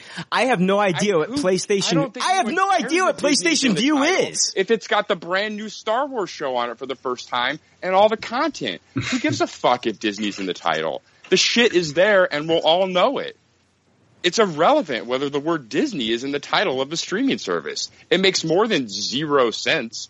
I think every argument you've had has made more than zero sense. I'll concede to at least everything you've said has been more than 0% accurate. I think you're being a little bit tough on the point I'm trying to make here. No, I just think that, like, I don't know why you would want to name it something other than Disney when that's what you're offering. Like, because you want to think outside the box and eventually have everyone subscribe into this thing instead of just your Disney files. And you yourself recognize that that's the case because this is where we're streaming Star Wars and Marvel shit too. Yeah, but it's everything. It's not Disney's Streamathon. Okay. All right. Fair enough. They're going to call it the Everything Channel. I don't know. What I'm not that guy. If I could come up with the fucking $1 million name to call everything, I'd have that job. I don't. You know, I can't back up what I'm trying to say with the perfect name, unfortunately. All right. We'll see. But there's people who get paid to do that kind of thing, and they're not just going to call this thing Disney Streams, right? No. Disney is just like, this makes more than 0%. No, what I'm saying is like you've got companies like Comcast, which their company is called Comcast, but their technology is called Xfinity. You've got Apple, but their technology is called iPhone. Disney would come out with their Disney Channel, but their product would be called something else. But I can't see them leaving Disney out of the name somewhere. You got Apple iPhone, you got Comcast Xfinity, you got Disney whatever. It'd be called Disney something. That's all I was saying. Yeah, I just think that something is the branding, and that's what they're going to do. It's going to give them the potential to have more adult content on there. Do you think that for them to be a success and go on and on, it's going to take more than just Marvel and Star Wars. It's going to have to be all encompassing. Do you think this is something they'll actually be weighing in a boardroom somewhere also? Like the merit of, well, we can have potentially more content on in a wider variety of ratings if we go with a different name, or we can stick with the Disney name and maybe have less content because Disney brings up the wholesome image. Yeah, I don't know. I think Roku's and Apple TVs and what most people are streaming on it make it really easy to adjust parental controls.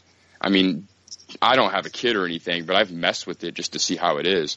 And like doing that on Netflix and Hulu, on any of that stuff, it's very simple to put blocks on what you don't want people watching. Why wouldn't the company Disney want to become the new Netflix and be number one? They got to think outside the box and future-proof themselves and go, look, we can smash Netflix. They could think that. They got to be like, shed the Disney name but keep it relevant at the same time. They could put the Disney company underneath the new, whatever they call it, and say Marvel, Star Wars, Pixar, Disney, your place for all this stuff. and they can brand it something and underneath it say a Walt Disney Company if they want to keep the Disney name there. They could destroy Netflix if they wanted to. I think they're just going to turn it into a fucking. They're going to turn it into a huge porn service. It's just going to be fucking like Princess Jasmine fucking the Punisher. It's going to be Luke Skywalker, and he's going to be fucking Ariel. It's just going to be that fucking lobster fucking like fisting. Hey, that sounds fantastic. The genie and shit. I think it's just going to be one huge gigantic porn service where people just watch animated porn, and Doctor Strange is going to be giving somebody the Stranger on a subway train. I don't know. Whatever. Well, this will be on the Cinemax channel on the Disney network, so like it won't matter. Well, no, it's really about time for that though, because that stuff is super hard to find on Google searches. If they're going to have all that, then I go back to saying they should have the Disney branding in the name of the service.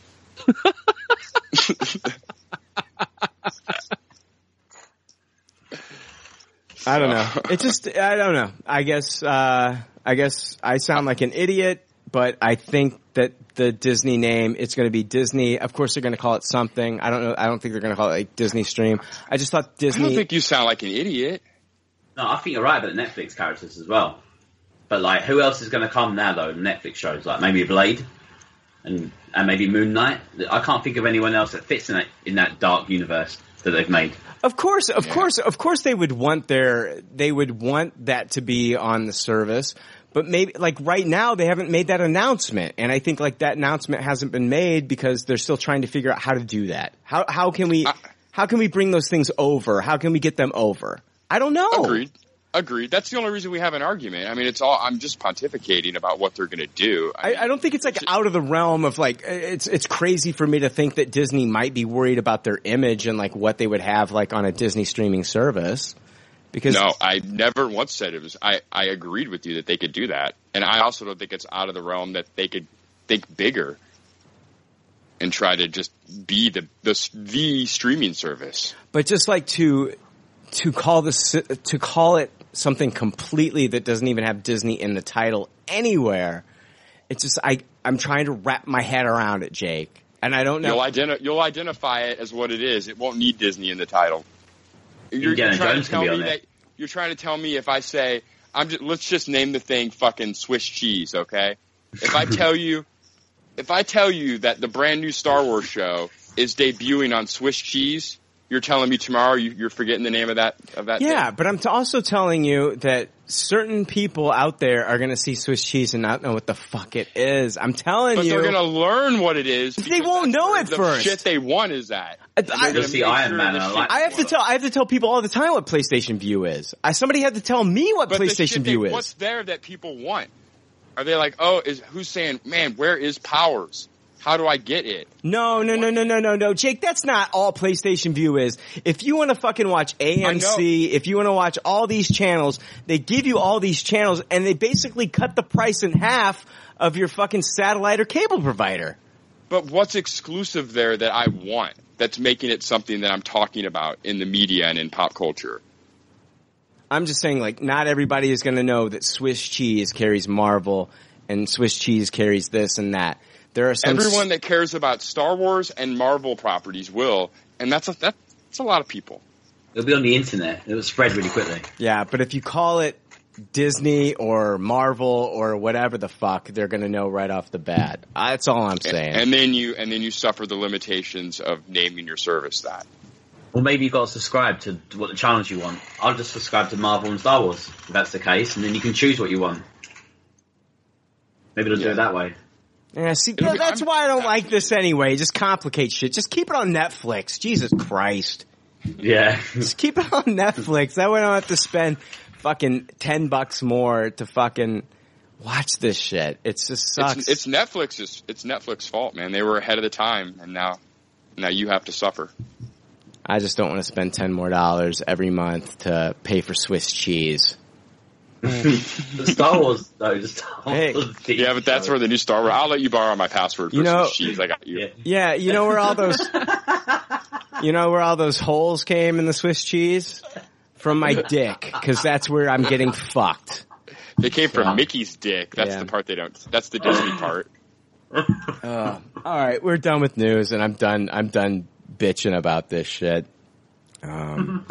So we're going to move on to Marvel news, but we're going to take a quick break. Greetings, Leftover Army. Pop Culture Leftovers is the people's podcast. They're always looking for new writers and YouTube reviewers to join the team because they themselves aren't talented enough to write them. In all honesty, they're not even sure Frank can read. But their listeners can. So send your reviews to popcultureleftovers@gmail.com, and if the leftovers like it, they'll contact you and you could see your article featured on popcultureleftovers.com. Thank you. Oh, yeah. Leftover Army. You should follow the Leftovers on Instagram at instagram.com/popcultureleftovers and on Tumblr at popcultureleftovers2.tumblr.com. If you get a few shots of vodka in you, it's almost as sexy as my voice. That's gangster. All right, hey, we are back. Good break. Did you enjoy yourself? Yeah, it was good times. Good times. Let's move on into Marvel news.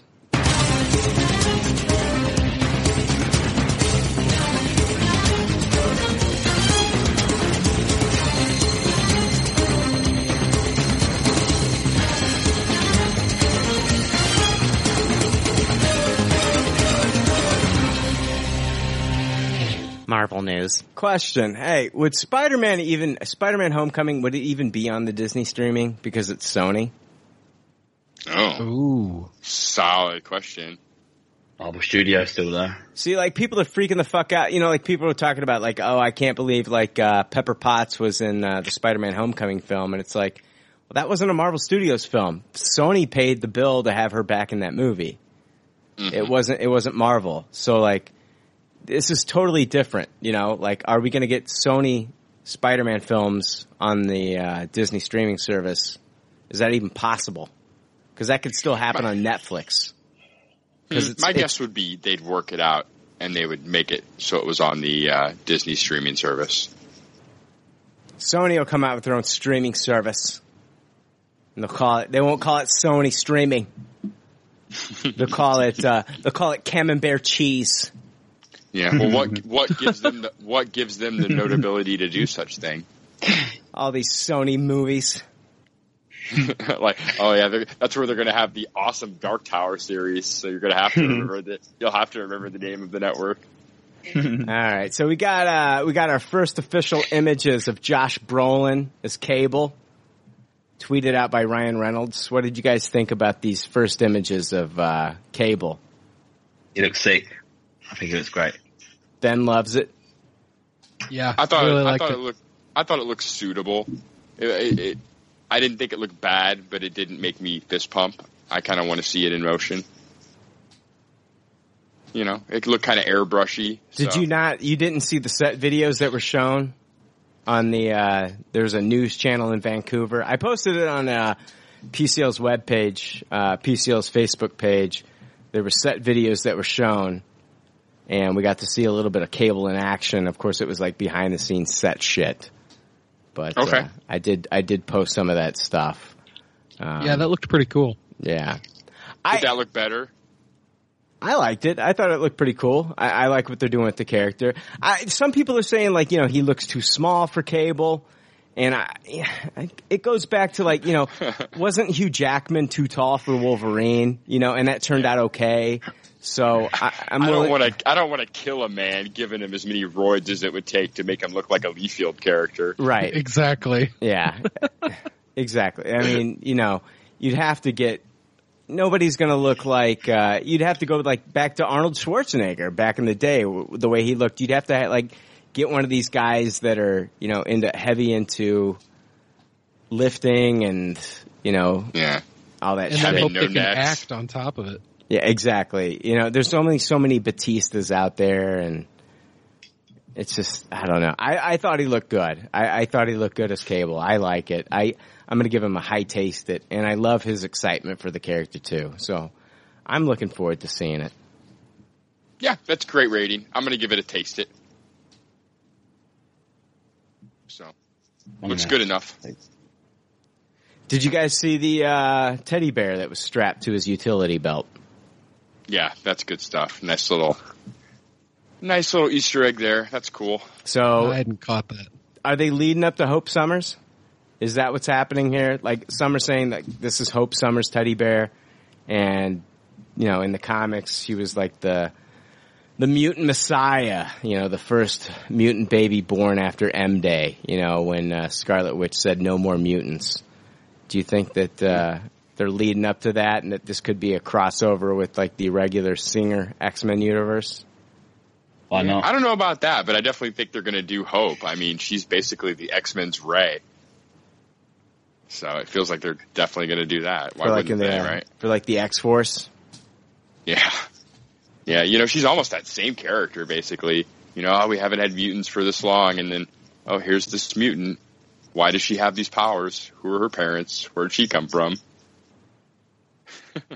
Yeah, it just seems weird that they would show him with a teddy bear strapped to his utility belt, you know, in that first picture. Yeah, for sure. I instantly thought of Hope, too, when I saw it, and said, yeah, why didn't I think they were going to do that character before? Seems like a no-brainer. David Lech, the director for Deadpool 2, he also talked about the relationship of Cable and Deadpool in the film. He said, Cable has a really interesting and complex backstory. Obviously, no film could ever encapsulate the entire backstory, so I think we'll find the first introduction is about who this character is. When you look at Cable and Deadpool comic book series, you see how there is banter between them. Whether they are on opposite sides or not, they are definitely formidable to each other. One is frustrating to the other. The chemistry between Ryan and Josh Brolin is amazing. It's not unlike what you see in the Cable and Deadpool series. So, it doesn't sound like it's going to be like 100% origin comic book, you know, but it also sounds like it's going to have the same dynamic, that same relationship that they have in the comics. Yeah, that's all good news. I like everything you're saying there. So yeah, the chemistry between the two in the comic book was kind of the fun of that comic. And it kind of, just like the comic, it really didn't delve too much into doing much with like the origin story. It was just about smushing these two different characters together and putting them on a rollicking adventure, you know? Right, exactly. So, you guys looking forward to the Inhumans TV show coming out? In one way, I am. I'm not seeing it, Jake. I'm sorry. I'm not going to the theater. I'm not paying IMAX money to go see this in IMAX. I'll do it. If you want to do it, you can do it, and you can report on it. I'm not doing it. I refuse to. I am not going to. I'll go to the front. I'll go to the front lines, man. It'll be like Saving Private Ryan. Yeah. The trailers will be on, and I'll be puking in my hat. Yeah. I'll let you be the sacrificial lamb. I'm not doing this fucking shit. I refuse to. Like, the trailers look absolutely awful. But I'm going to talk about this Variety report. Jeff Loeb, he got really defensive with the press, and I'm going to read from this interview. Marvel head of television, Jeff Loeb, defended the studio's upcoming series Inhumans Sunday at the Television Critics Association press tour against assertions that the TV show's premiere episode does not match the quality of previous Marvel efforts. Quote, I can tell you that it was written on the material that you were given, that the show that you have seen is not the finished product, Loeb said, when asked whether the series had turned out as he had hoped. If you're asking me whether or not it was done, it is not. So to be perfectly honest, I don't understand your question. Well, so getting a little defensive there, Jeff, about your little Inhumans TV show. Maybe other people have been critical about it too. I don't know. Trailers for the forthcoming action-adventure series, whose first 2 episodes will premiere as a 75-minute movie in IMAX theaters, and 3 scenes screened last month at Comic-Con, have drawn negative reactions on social media. The first episode of the show was made available for TCA members to screen prior to Sunday's press tour presentation. When one reporter prefaced a question with an assertion that the quality of the episode shown to critics was not suitable to IMAX screens, Loeb said, I think you're making an editorial statement, and I'm wondering what the question is. Wow. He's like the king of deflecting. Yeah, he's getting real snippy there. I think this is a guy that's he's getting a real, like, carpet burn from all these critics and all the stuff they're saying here. Yeah. I don't know. I don't know. Not good. I don't see what they can do in 30 more days that's going to make this shit not look like garbage on the IMAX. It's not done yet, though. It's not done. Yeah. They got more work. Shut up. I'll shut my mouth. Wait, you're going to go see it. You're going to see it in September. What is it, September 1st or whatever the fuck it comes out? Yeah. I ain't going to see that shit. I ain't paying. Fuck that. I'm done. done. What if I report back that it's fucking amazing? I'm still not going to go see it. I'll wait until it comes out. I'll wait till it comes out on ABC. When it comes out on ABC late September. I'm not going to go pay to see this garbage. No, you'll be able to. Let's all talk at the same time. That's fun. Now everybody's scared to talk. Come on, you'll be able to bootleg it. Somehow you'll be able to watch it. I'm sure like Shooty will have some kind of hookup or something. All right, Ben, what are you thinking? I'm just saying, if it's on ABC, won't ABC be on Swiss Cheese? So you can watch it on that. Disney own ABC, don't they? All right, Ben. You don't need to go get me in trouble again.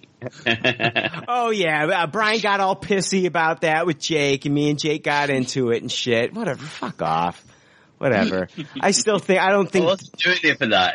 I'm just saying, ABC stuff will be on that. I stand my goddamn ground that Disney's not going to leave Disney out of the fucking name of the title of the streaming service. No, but ABC will be on it, though. That's what I mean. ABC will probably be on it. ABC programming. I'll watch it when it's on ABC. I'm not going to drive an hour away to watch Inhumans on the IMAX screen when the trailers don't look good. I don't care what anybody says. Everybody can say, "Oh, it looks fine. Oh, it looks fine." I don't want to see a fine show. I want to see something that looks amazing. I want it to look like, "Oh my God, I just watched the trailer for the Inhumans TV show, and it looks incredible. Oh my God, I can't wait to see this show." And I have to go to the IMAX. I have to go to the IMAX to see that. It's the only way to see this is in the IMAX. It was shot in IMAX. I've got to see it in IMAX. This is the only way to see this show. And that's not the truth here. These trailers are not amazing. They're not blowing me away. So there's no part of me that like makes me think like I have to go see this in the IMAX. I have to pay that IMAX upcharge to go see this to get this experience. I feel like this is a show that can wait for the end of September when ABC does premiere it. I don't think you're the smart one. You're 100% correct. Oh, I got to go see this shit early because wow, man, oh my God. Like talk to me about the scenes in the trailers that blew you away. None of them. Because I can Lockjaw, yeah. Yeah, Lockjaw. Sure. Just watch Okja. I mean, there's a cute little pig in that movie. Just watch that. It's not Lockjaw, though. So, yeah, I know it's not Lockjaw, but I don't want to. I mean, then call the fucking show. Call it Lockjaw. Call it Lockjaw in IMAX. Because because what I saw is. And I don't mean to sound like a complete asshole here, but it was not great. Like what I saw, there was nothing in this that stood out to me like, oh my God, I can't wait for this to come out. This looks absolutely incredible. It looks like someone recorded a play. It's ridiculous. I can't believe it's Black Bolt and Medusa. I'm shaking my head thinking, come on Marvel, how are you letting this pass? This is something DC would do. It looks awful. It looks really bad. I'm not going to go. Things they've ever done. As much as I love, I don't know if I would go see like The Flash in IMAX. You know, I love the Flash TV show, but like if they told me like I could watch the first episode a month before everybody else if I go to the IMAX and watch it, and I've watched 3 seasons of The Flash. I feel like that's just better suited for watching it at home. Like I've enjoyed watching it at home. I don't know if I would. Yeah. Go out to the theaters, even 3 seasons deep, and as much as I love that show, and as much as I can't wait to see what they do with this 4th season, and how much they're comparing it to like the new Rebirth, and like they're going to be taking a lot from that. I just don't know where the money went for this Inhumans thing. Like if they dumped like $10 million into a Flash episode and filmed it in IMAX, then maybe you would be excited and go see it. Like. They claim to have done that for this, but where did the fucking money go? Where's my amazing action scene that's supposed to get me invested in this? Like, that's the thing about, like, the Marvel Netflix series, like the Daredevil stuff. We were all bitching about, like, the black suit. Like, oh my God, I can't believe it doesn't look like Daredevil. It looks like the Brian Bendis Daredevil, and, you know, I don't want to see this. I want to see the traditional Daredevil suit. And then when we watched it, we're like, and they finally got him the actual Daredevil suit. We're like, oh my God, I missed that black suit. I missed that. I go on record for not bitching about the black suit on this podcast. I right away said it was cool, John Romita Jr., Frank Miller stuff. Yeah. Okay. All right, Jake. You're the big winner today, aren't you? No, you said we. You were speaking for me, and you said we all. I was just making sure. No, I know. I'm not trying to make myself better than anyone or be the big winner. You are. You're the big Vegas winner today. I'm putting you up in a hotel for the night for free. You're the big winner. You get the continental breakfast in the morning. All right. I was one of those people, like, I don't know. I don't know how they were going to do it without, like, the traditional Daredevil suit. And then when I finally watched the series and then he was in that suit, I actually missed the old suit. I missed the black suit. I kind of fell in love with that and, like, the way that they showed that on screen. So yeah, same here. Oh yeah, the Man Without Fear shit is awesome. Yeah, it was really cool. And, like, I don't know, there's even in that, like, I can tell you, like, the trailers for, like, the Daredevil shit was way cooler than this. I saw no amazing action scenes that really got me, like, kind of invested with anything that's going on in this Inhumans trailer, in any of the trailers that I've seen. There's just really nothing. It's just basically living and dying on the Marvel name, the fact that it's coming out on IMAX, and the fact that you've got an oversized dog that looks really cute. Right? Yeah, that's it. I can't even play devil's advocate here. It looks like a fucking garbage fire. Yeah, it does. It looks terrible. Joe, are you loving this Inhumans shit? Talk to me. Well, my closest IMAX screen is over 90 minutes away. Mm-hmm. And so, yeah, definitely not doing that for Inhumans. Right. Yeah. But the thing that's blowing my mind is that they're putting all this promotion to, you know, come see it in IMAX. Well, if the trailer looks like shit on my iPhone, how's it going to look on that huge freaking screen with the awesome definition and everything? Oh my God. Oh, yeah. Medusa's freaking 5-head in that trailer just... Medusa's weak. It's bad. It's really bad. And, like, when they tried to, like, be like, hey, we're going to show your... with the hair moving in the second trailer, it's like, oh, you shouldn't have done that. It was so bad. Yeah, we've got, and they've shown additional scenes of the hair moving since then, and it doesn't look any better. It really doesn't, so. You fucking jerks. Jeff Loeb says it's not finished. In their defense, that's got to be a really weird thing to animate. I mean, but to put it on an IMAX screen, it's, oh, what a risk. Wow. All right, guys, moving on. James Gunn talked with Cinema Blend about Teenage Groot at the end of Guardians of the Galaxy Volume 2, and he confirmed that post-credit scene takes place around the time of Infinity War. He said he's exactly the same. That's exactly the Groot we designed for Infinity War. Well, basically those are at the same time. So that post-credit scene in Guardians of the Galaxy Volume 2 takes place around the same time as Infinity War. So I was wondering that at the end of the movie, like, are we going to get a full-grown Groot by the time we get to Infinity War? Then we heard we're going to get Teenage Groot in Infinity War. So it makes sense that this post-credit scene is placed around the time of Infinity War. Yeah, I was kind of selfishly hoping that we were going to have a full-grown Groot by Infinity War somehow. Just to see that, like, teamed up with, like, you know, a Thor and a Hulk and that kind of stuff. Yeah. So.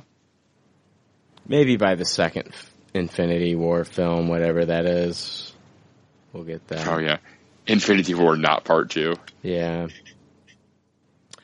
Actor Riz Ahmed, he played Bodhi Rook in Rogue One, is in talks to play a character in the Venom film, according to Variety.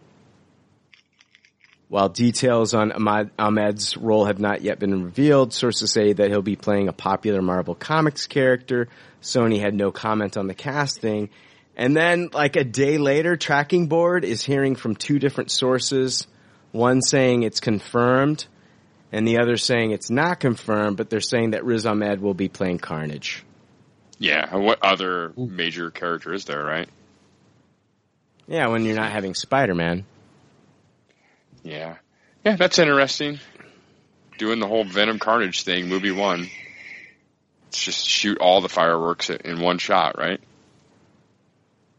Yeah. Not too excited about this news. All right. Yeah. Okay. I'm sorry, no one else wants to talk about this topic? Yeah. I just don't understand what Sony are doing. I don't trust them in anything they do when it comes to Spider-Man. Can we take a break real quick? Yeah. Poor decisions. Let's take a break. All right, yeah, we're back. You know what? I was, fuck Marvel news. It's stupid this week. Yeah. You know, fuck DC news, too, by the way. Yes!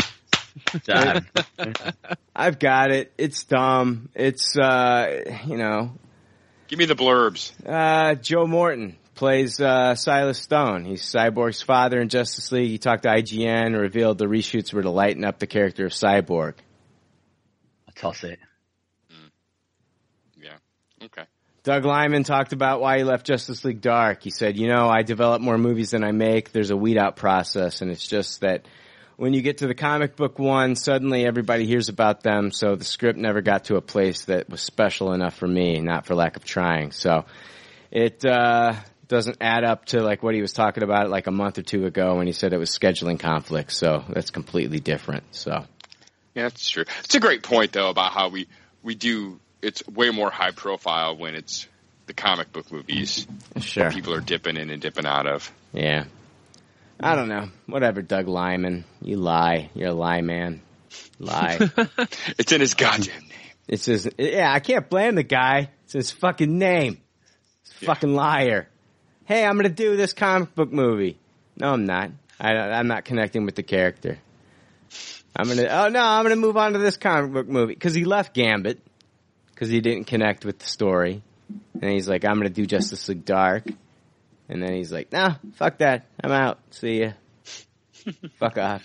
Let's move on. Let's move into Star Wars news. The DC news is bullshit. The Marvel news is bullshit. Let's move into Star Wars news. How about that? There's a shit ton of Star Wars news that came out this week. How about that? All right, Star Wars news.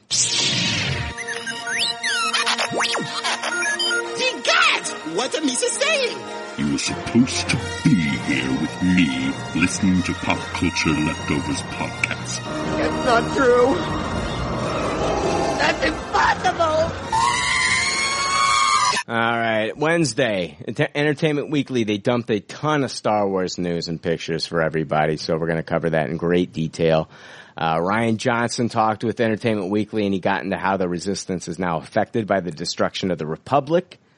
When we saw them basically eradicated in The Force Awakens, he said they're a small band that's now cut off on its own and hunted when the Republic is shattered. When the First Order did hit that, it's like he's talking about letting them fucking them. They hit that. They hit that shit. The Resistance is isolated, and they're very, very vulnerable. That's where we pick them up. That's when you hit that shit. That's when you hit that shit, man, when they're vulnerable. That's when you bend them over and you fucking show them, what's good, So, yeah. Jesus. Ryan. Jeez. All right. He also said, I don't want to tip the hat too much, but I will say that the heat is immediately turned up on the Resistance. Everybody is put in a pressure cooker right away, and relationships crack and strain under that pressure. That was really interesting to me, the notion of putting this small army under a lot of external pressure and showing some of the results within the Resistance itself. Yeah, that sounds exciting. That's classic Star Wars, right? You show the good guys and then immediately they're getting fucked over or blasted upon by someone, right? Yeah. He also did and didn't talk about Admiral Holdo in the film, played by Laura Dern, and the mystery surrounding that character. He said the secrecy does have a purpose in that part of the fun with Laura's character with Admiral Holdo is figuring out what a relationship is to everybody as you go along throughout the movie. So... Go ahead. Yeah, that's interesting, especially now that with the reveal you said that Johnson said earlier about knowing that they're cut off from the larger forces. That does bring into question what this Holdo character's involvement is, right? Because she's obviously not with the small band at first. Yeah, she's with a larger group of the Resistance. Like we've heard, like her forces are pretty formidable, and the ships that she has are pretty formidable. We don't know a lot about her. We know she's got purple hair. We've seen her pictures. Star Wars Wikia says Admiral Holdo was a female human who served as a vice admiral in the Resistance during its conflict with the First Order. The rumors have Holdo described as a proxy for General Leia, confirming that she is a high-ranking member of the Resistance, and Lucasfilm Story Group member Pablo Hidalgo broached Holdo's racial heritage, confirming that she is human and that her striking pink hair was to do with her cultural background. So apparently where she comes from, people love cotton candy.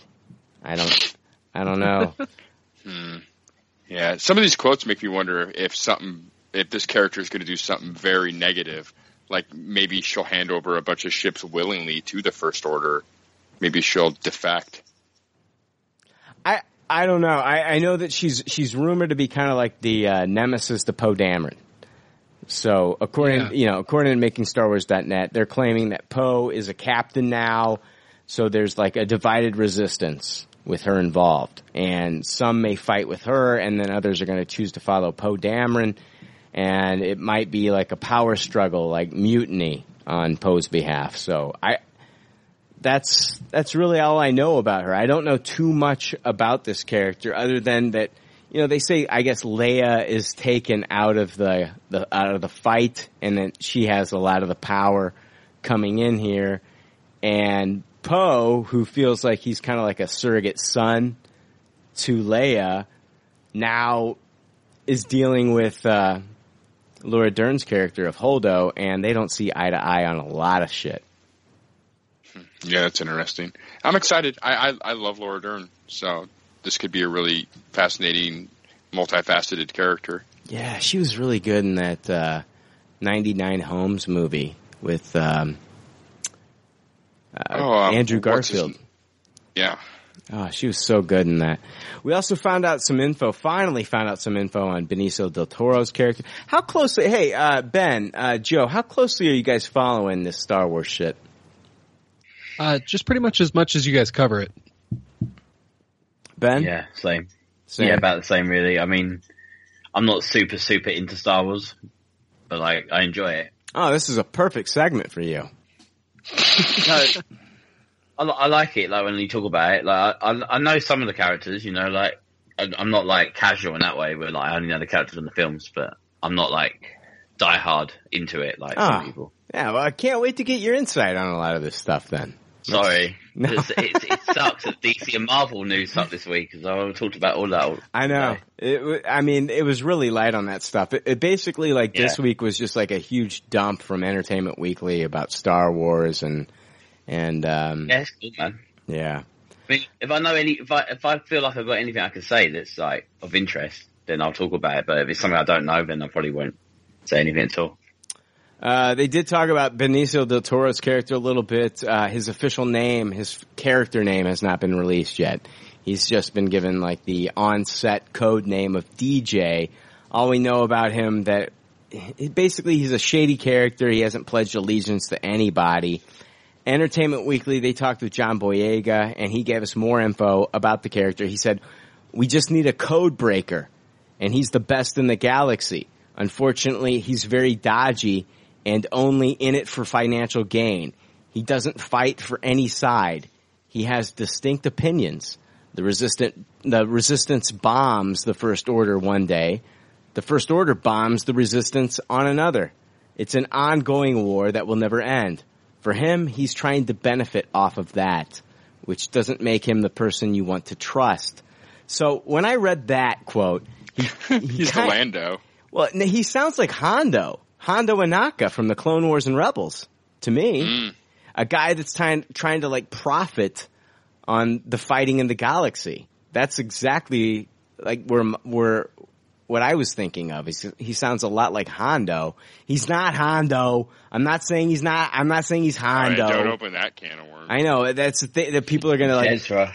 They're gonna misconstrue my words here and say, "He smoke." It sounds like they're setting him up to be the Lando of the piece, though. The guy that they kind of trust that ends up selling him down the river. Yeah. Like, just so you guys know, Hondo is a Weequay. He's an alien called a Weequay, and DJ is human. He looks to be human. Star Wars Wikia has him listed as a human, so that's what I'm going to go with. But I'm going to go back to this Codebreaker stuff. So, Codebreaker is kind of like in our language, it's kind of like a hacker. So we're going to get more into that kind of stuff when it comes to Star Wars, like hacking into like computer systems. But in the Star Wars universe, it's actually called a slicer. And if you guys remember, we heard about Justin Theroux's character in Star Wars Episode 8 being called a slicer. Justin Theroux from The Leftovers. He's going to be in this movie, and he was actually described as being called a slicer.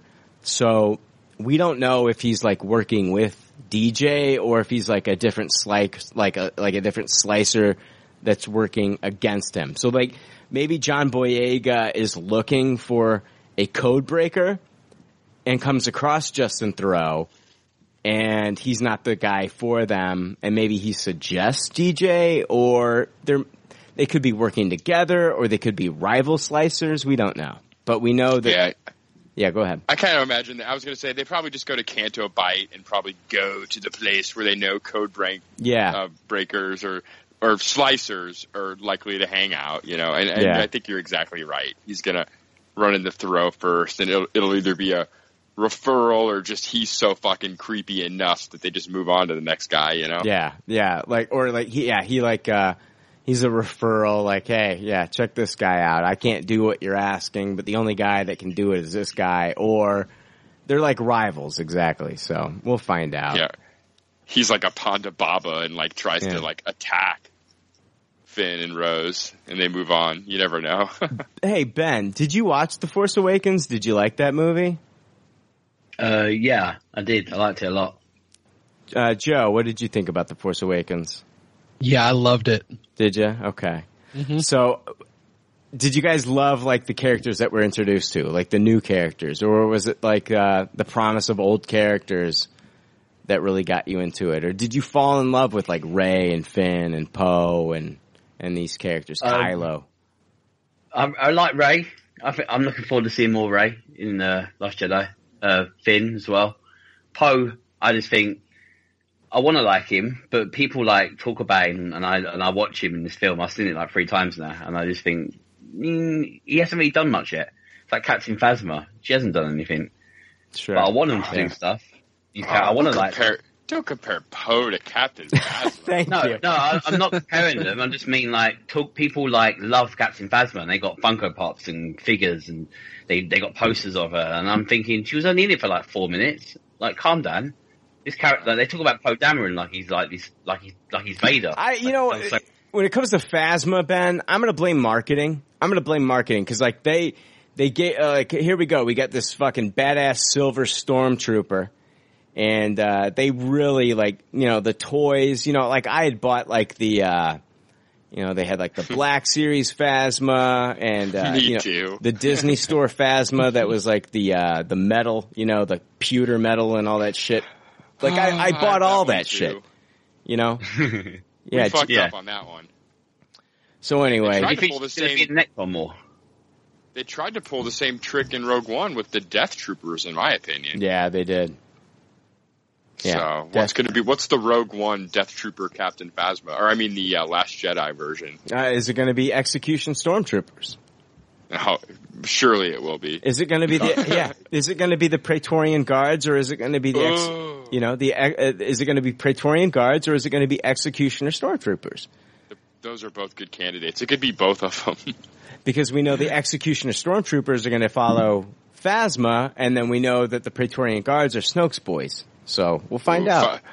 Following Phasma seems like not the good one. I think you want to follow Snoke to not look like a chump. We found out a lot more about Finn in this film. We know that he's going to be in a back-to-suit at the beginning of the film. He's going to be healing up from the injuries that he suffered from Kylo Ren. But we also saw him in, he's piloting now. He's in one of the speeders that we saw on the new planet Crate, where we see like the red dust, you know, behind those speeders.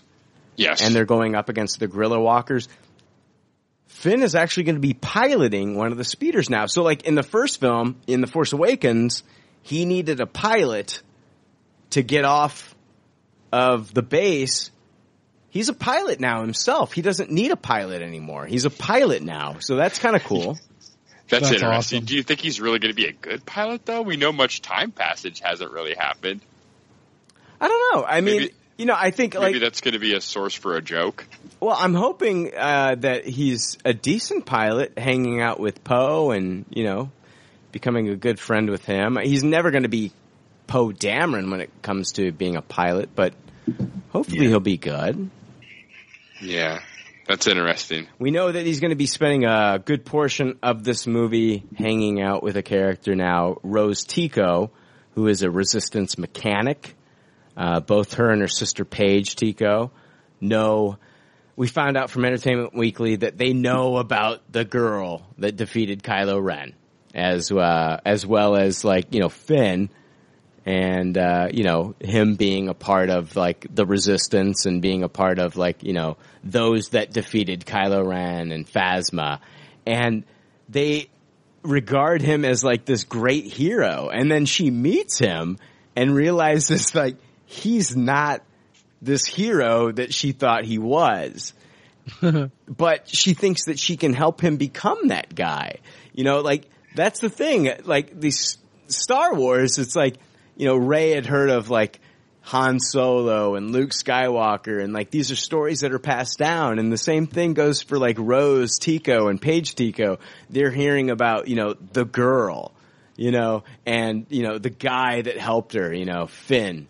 And we know from watching The Force Awakens that Finn tried to bail on that mission. He was trying to fucking, like, get the fuck out of Dodge.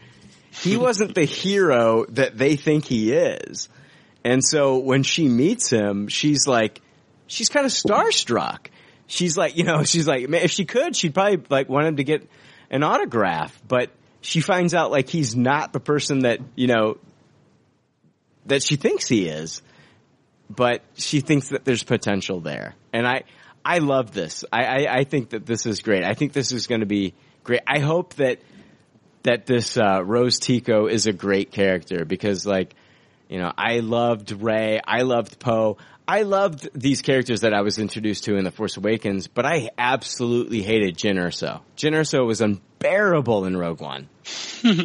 Yeah, I don't think there's going to be that problem here because I don't know about you guys, but I watching the Star Wars Celebration stuff, I absolutely fell in love with Kelly Marie Tran, and I think she's really going to light up the screen. I think her and Boyega are going to have fantastic chemistry, and it's one of the subplots I'm most excited for. Yeah. We find out this has a potential to be a really cool one. With, I mean, I loved Finn's character in Force Awakens, and his interplay with Rey was great, and so there's going to be a lot of moments for, you know, probably comedic stuff when she first meets him. And Finn seems to really shine if he's got someone that believes in him. Because, you know, I mean, really kind of, he really took to Rey in that, you know, she was looking up to him. She didn't look at him as a stormtrooper. What's great about these two characters is that we have Rose Tico, who's basically just like your simple Resistance mechanic. And then we have Finn, who before The Force Awakens was in sanitation for the First Order. So we have basically a janitor and a mechanic. And they're going to be on missions together, undercover missions together. We know we're going to get some BB-8 involved with them as well. BB-8's going to be hanging out with them as well. But like, that's what I love about Star Wars. It's like, you know, you watch A New Hope and you have a farm boy taking on the galaxy. I love that, man. And that's what we're getting here, is we're getting a fucking janitor and a mechanic, you know, taking on the First Order. And I think that this could be really cool. And I agree with you, Jake. Like, Kelly Marie Tran is a very charming young lady, and I can't wait to see her in this role. She's relatively unknown, has really not done anything before this, and that, you know, that's what Star Wars does, is they make stars out of nobodies. Like, you know, Daisy Ridley had really done nothing before The Force Awakens, and now she's doing, you know, big time movies. You know, she's done an independent film, and she's also going to be in some other stuff coming up. But I mean, you know, Orient Express. Orient Express. Big movie. Yeah, and she did another. I think she voiced an animated film recently, but I think you're right about that. Can I talk about Rose for a bit? Yeah. I'm really excited for this character. Like I said, I fell in love with the actress. The Entertainment Weekly article was really enlightening about it too, and I found it fascinating to find out that this was the first I read that her sister Paige is fights on the front lines alongside Poe Dameron. Yes, she's a gunner. She's a gunner. She's actually she's in a Resistance bomber. She's a gunner in one of the ball turrets in one of these Resistance bombers. So I think that dynamic's really cool. So you know they're probably you're not gonna have that there without playing up a little bit of the sibling rivalry, you know. Like, I love it. Like, Paige is like the one that destroys shit, and then Rose is the one that fixes stuff. Yeah. And I think it's gonna be fun. I get a feeling that it's gonna be Rose getting the medal at the end of this movie, and maybe being the true hero over her sister, who normally gets that honor. Mm-hmm. So I like that kind of stuff. Like, just like you said, it's just classic Star Wars, taking people out of their element and giving them that hero status. So yeah, this is gonna be. I can't wait for episode 8. I'm feverish for it. So what are Rose and Finn doing? We find out, we've heard rumors that the stormtroopers think that Finn is undercover. You know, the stormtroopers, they don't know that he helped to defeat Kylo Ren, and that he was one of the, you know, he was one of the guys that got Phasma to drop the shields in The Force Awakens. So it was kind of like, the rumor is that it was covered up by Snoke, you know, so that the First Order wouldn't think that they were weak. So when we see Finn again, like when the stormtroopers see Finn again, they think that he's been promoted to undercover stormtrooper because he's wearing Poe's jacket. They think he's like undercover within the Resistance. So like that's a rumor. That's MakingStarWars.net. Like there's supposedly a scene where a stormtrooper like congratulates Finn on his promotion, then slaps him on the butt. And like that stormtrooper is rumored to be Tom Hardy. Oh wow, that's crazy! Just like, have you seen the in the Force Awakens, Daniel Craig was the stormtrooper that interrogated Rey in the last film. So they're doing the same thing here. Have you seen the back of the Funko box where they show the Finn pop and he's in like the First Order officer like outfit? No, I've seen the Black Series Finn in the First Order outfit. Okay, same difference then. Yeah. So does that tie into that? Yes. Well, yes and no. Yes and no. I've heard that the stormtroopers see Finn in Poe Dameron's jacket, and they think he's undercover. Okay. I don't know. That's a MakingStarWars.net rumor. That's nothing from EW, but that's what I've heard from them. But we do know from like the Black Series toys that he is going to be in a First Order outfit. So. Okay. That's interesting. I wonder when all that takes place. How long do you think he'll be in Imperial undercover?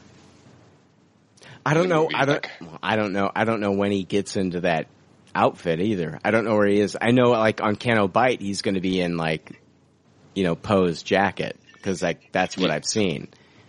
Yeah, exactly. And you got to imagine the Canto Bight stuff is going to be before the First Order stuff. Right.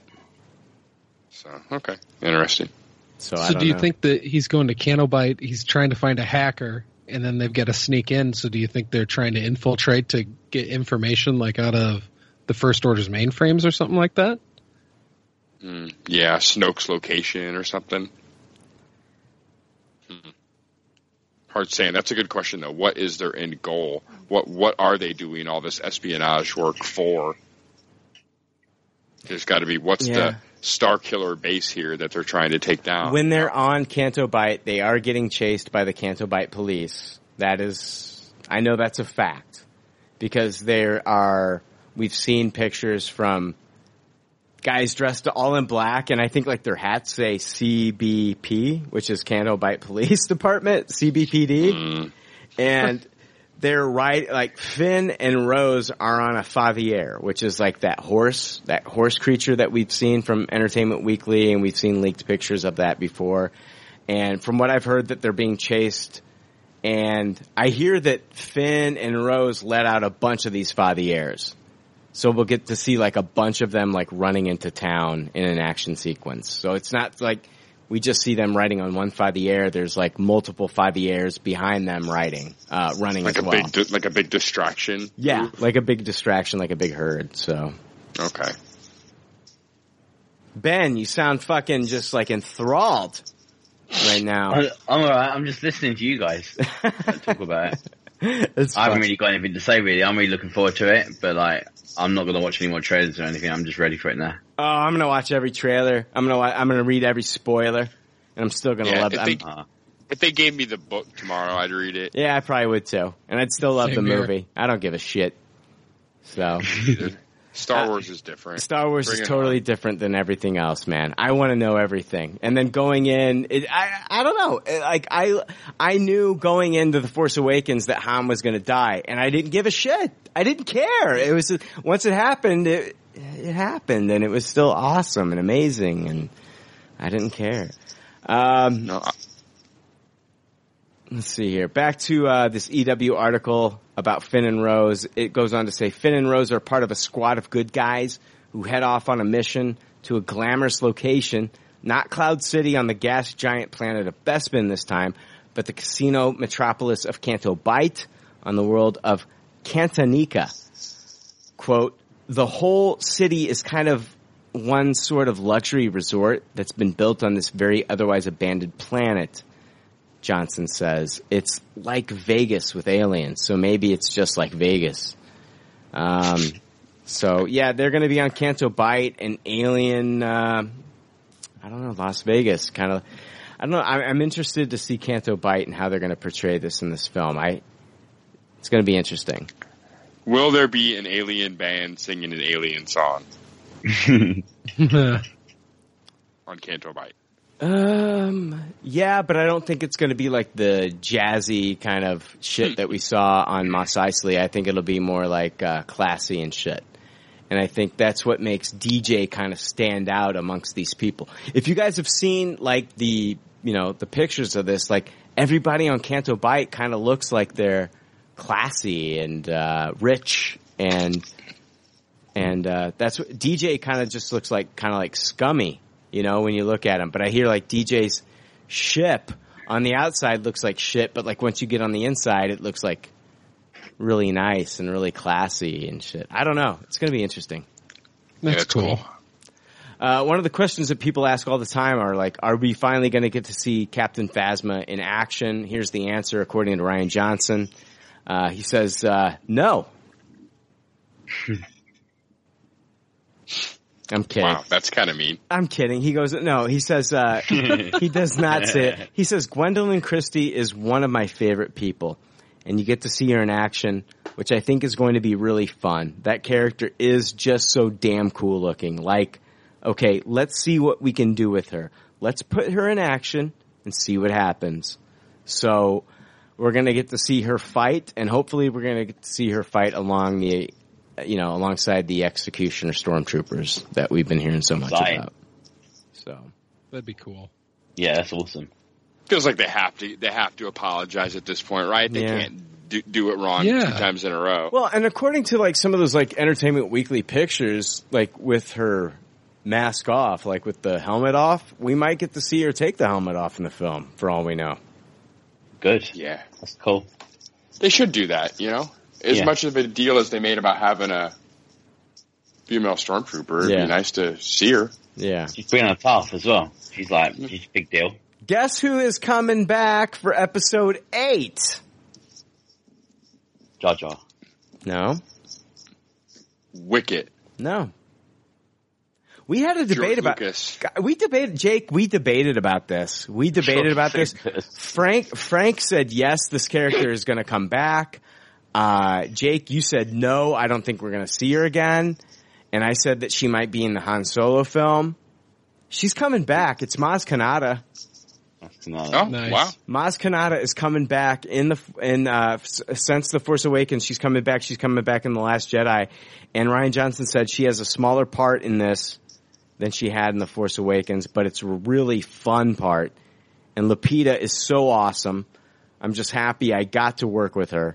This was my first time working with mocap characters and working with characters, with actors that way. So he's never worked with mocap before.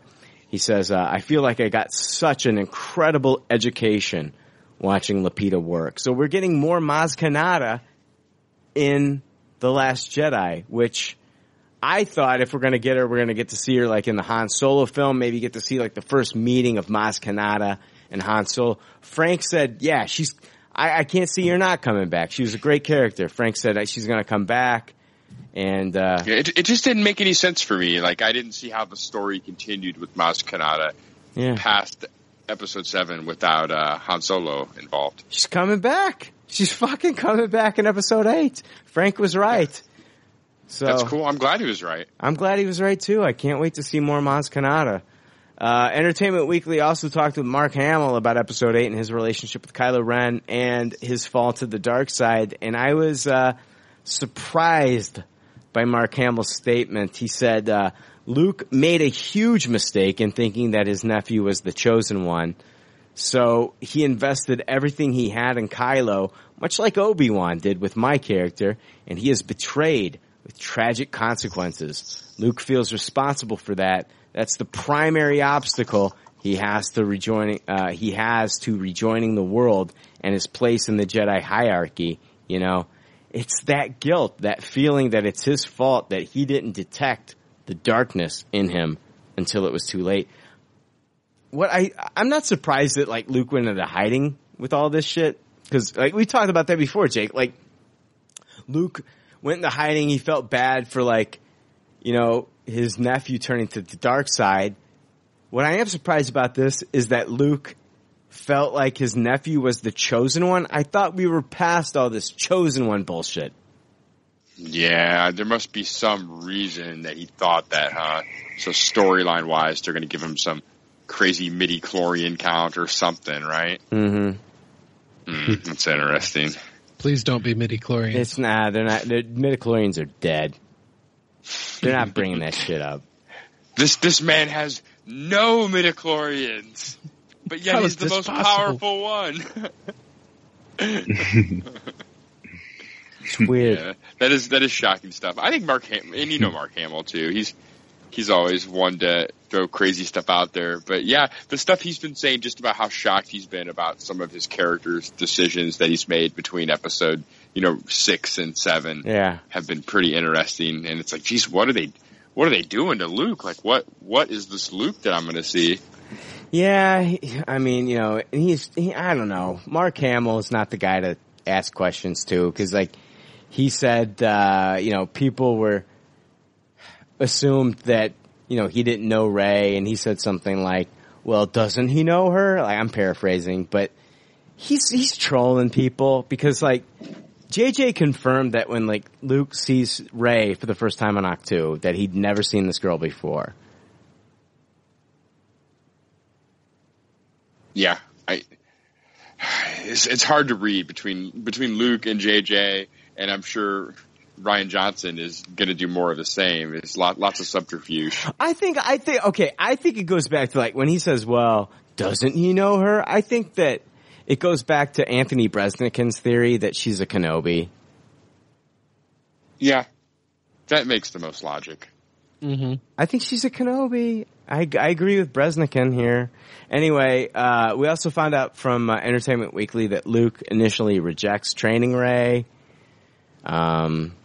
So she goes there and she's like, you know, I've come here, you're this great Jedi Master, and he rejects training her and before he trains her. So, yeah. Yeah. Kind of saw that coming, huh? A little bit of it. Yeah. We saw a picture of we talked about these porgs in the past, these little puffins, these little, bird-like creatures. We see a porg on the Millennium Falcon with Chewie, and, some are doing some speculation of a, subplot with Chewbacca and the porgs, which I predicted something like this months ago, and you guys didn't like it. I said, Chewie's gonna come across a porg. Porg is either gonna be injured, or it's gonna be baby porgs, or he's gonna fall in love with a porg. And guys, all I'm saying is, like, after Han Solo dies, he's gonna need some kind of therapy. He's gonna need like a therapy pet. I like it now. I'm 180'd on this. Now you are. But when I first fucking brought it up, you were shitting all over it, Jake. I'm allowed to 180. You shit all over it. I said, like, you know, he's gonna go out there, he's gonna go on his own little Chewbacca journey, he's gonna walk around, he's gonna see like a little fucking injured porg. And he's gonna be like, I'm gonna nurse this fucking thing back to its health, and he's gonna hold it up to his fucking Chewbacca nipple, and he's gonna let this thing suckle from he's gonna let it suckle from his Chewbacca nipple until it comes back into health. It's gonna be sucking on the sweet Wookiee nipple juices, and it's gonna come back from its injury, and he's gonna fall in love with this thing, and he's gonna use it as a therapy pet after his best friend in the fucking world died. And I talked about this, and Jake shit all over it. And now, I like it now. And now you see a picture of a porg in the Millennium Falcon, and now you like it. Yeah, pictures change a lot.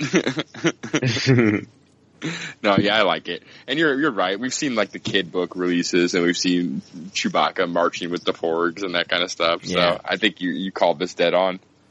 Yeah. I just want some credit where some credit is due, gentlemen. That's all I want. Well, I gave it to you, so my part's done. I know, I'm fucking with you. Let's see here. Let's see. I've read that I don't know if you guys have seen this, but the porgs with the orange on their heads are male porgs. That's interesting. Usually the females get the more color, right? Yeah, I've been hearing from Making Star Wars.net. They've been saying that the orange porgs with the orange on their head are the male porgs. So nice. Yeah. I like all the porg news. Yeah. You guys hear about the caretakers on Act 2? Yes. Caretakers. I hadn't heard that. Yeah, there's other characters on Act 2. Ben is just blown away by all this news, just having so much fun listening, sitting back, saying nothing, and just listening to us ramble on about Star Wars that he doesn't give a shit about. I don't mind. It's cool. All right. I'm just making sure. I feel like a dick just rambling on about Star Wars. Guys, honestly. I don't know much about what you're talking about. It's cool. I don't even know much what I'm talking about, dude. You know what I mean? I haven't seen this fucking movie, so it's all speculation to me. But anyway. It sounded like you got something right though. Jake did the 180. Yeah. Oh yeah. God, that's a chore right there. We found out about another creature that's native to the planet of Ahch-To, the caretakers. Caretakers, this is what EW said about them. They're kind of these sort of fish bird type aliens who live on the island. This is what Ryan Johnson said. They've been there for thousands of years, and they essentially keep up the structures on the island. The caretakers are slightly more anthropomorphic than the porgs. They're animated with a person inside. Daisy Ridley said a friend played one of them. And they wear clothes and speak an alien tongue. They're all female. And I wanted them to feel like a remote sort of nunnery, Johnson says. Neil Scanlon's crew designed them, and costume designer Michael Kaplan made these working clothes that also reflected sort of a nun-like, Spartan sort of existence. They can communicate with Luke through what Johnson describes as a blubbery sort of Scottish fish talk. But they're not thrilled to have him hanging around. Johnson says they tolerate his presence. The Force is connected. The Force is connected with life. Yoda's world of Dagobah was a swamp teeming with flora and fauna, and so this ocean world would naturally evolve with beings who are drawn to the sacred place. Johnson said they're amphibious and may have risen up from the seas to tend to the buildings on this craggy archipelago eons ago. I can't say that word. Quote, you got the sense that they did at some point, or maybe they occasionally do return to the sea, but when we see them, they're land creatures, Johnson said. They're these big matronly creatures. They have these little skinny little bird feet. They were really fun to work on set. So we're going to get these little nun amphibian creatures called what are they called? Caretakers. Yeah. These so far out of all the stuff I've seen about episode 8, this is the thing I've been the least impressed with. Yeah, me too. I don't like this. Not looking for a caretaker action figure anytime soon.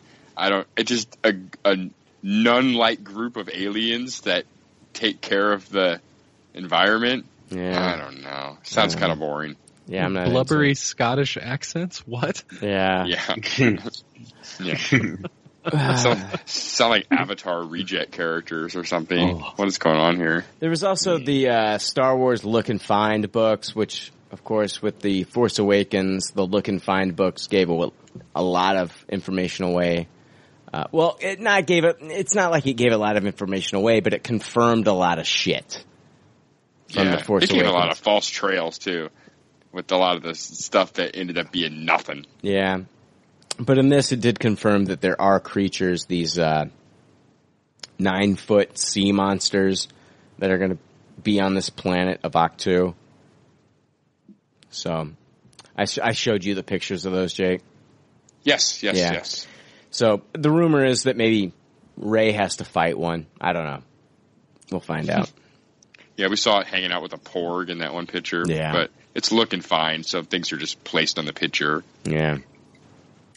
I don't want to talk about Jedi cave paintings. No. Let's move on to Praetorian Guards. It's more interesting. God damn it, I got a lot of fucking news left. Jesus Christ. Praetorian Guards. What are we talking about here?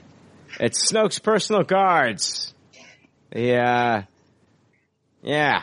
Talk about those. They look samurai. They're in red. Some of them have different weapons. Snoke's personal guards. Yeah, we saw pictures of them. Cool. I don't know. Entertainment. They look samurai. They might fight in the movie. We find out D23. There was a sizzle reel, and in that sizzle reel, there was a photo of Daisy Ridley fighting against 3 warriors. So it could be that she's fighting against these Praetorian Guards. I don't know. And some of them use Jason Ward from MakingStarWars.net said he's seen a couple of these guards that might be using weapons like nunchucks. Some of them might be using staffs. We find, so Kylo Ren has the Knights of Ren. Snoke has Praetorian Guards. I don't know. Jake, let me throw this theory out to you.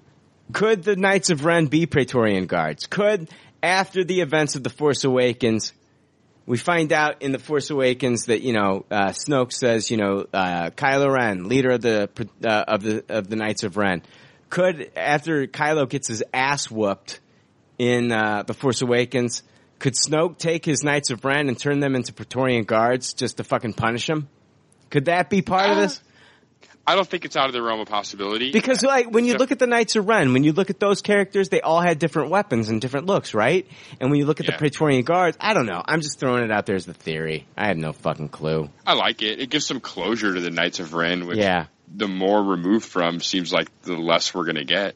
Yeah. So I like it. I wish what you're saying would happen. I don't know if it's going to happen. I just threw it out there as a fucking rumor. Nobody has ever said this rumor. This is 100% my speculation. But yeah, it's one of those things where I was thinking, like, if this is a Kylo Ren redemption story, it could just be like one of the things that add on to the fact that Kylo Ren ends up leaving the First Order. I don't know. We'll see. That does make some sense. And on the other hand, you know, if all the Praetorian Guards have different weapons and then you've still got all the Knights of Ren, that's a lot more figures they're going to be selling. Yeah. Exactly. Yeah. Exactly. And how much of these guards are we really going to see? We've already been told that Snoke's going to have an even more reduced role in this movie than he had in Episode 7. Yeah. So unless they're going to be seen a lot independently from Snoke, we're not going to be seeing much of these guys at all. Well, Praetorian Guards is actually that's a Roman term. And, you know, the Romans Romans that were in power each had like their own, I guess we want to say like mini army. So that's kind of like what they're pulling from here. So Kylo might still have the Knights of Ren, and there might still be like the Praetorian Guards, and of course Phasma would have her executioner stormtroopers, and I don't know. It's just all speculation at this point. Yeah, sounds cool. I can't wait. You know, it seems like they're really pushing these Praetorian Guards, so they got to do something, right? Yeah. Let's talk about Snoke, what we found out from EW about Supreme Leader Snoke. Star Wars fans have exerted immense energy over the past few years creating Snoke theories aimed at unraveling the villain's history. Johnson said The Last Jedi will reveal more about Snoke and his goals, but his history will remain somewhat murky.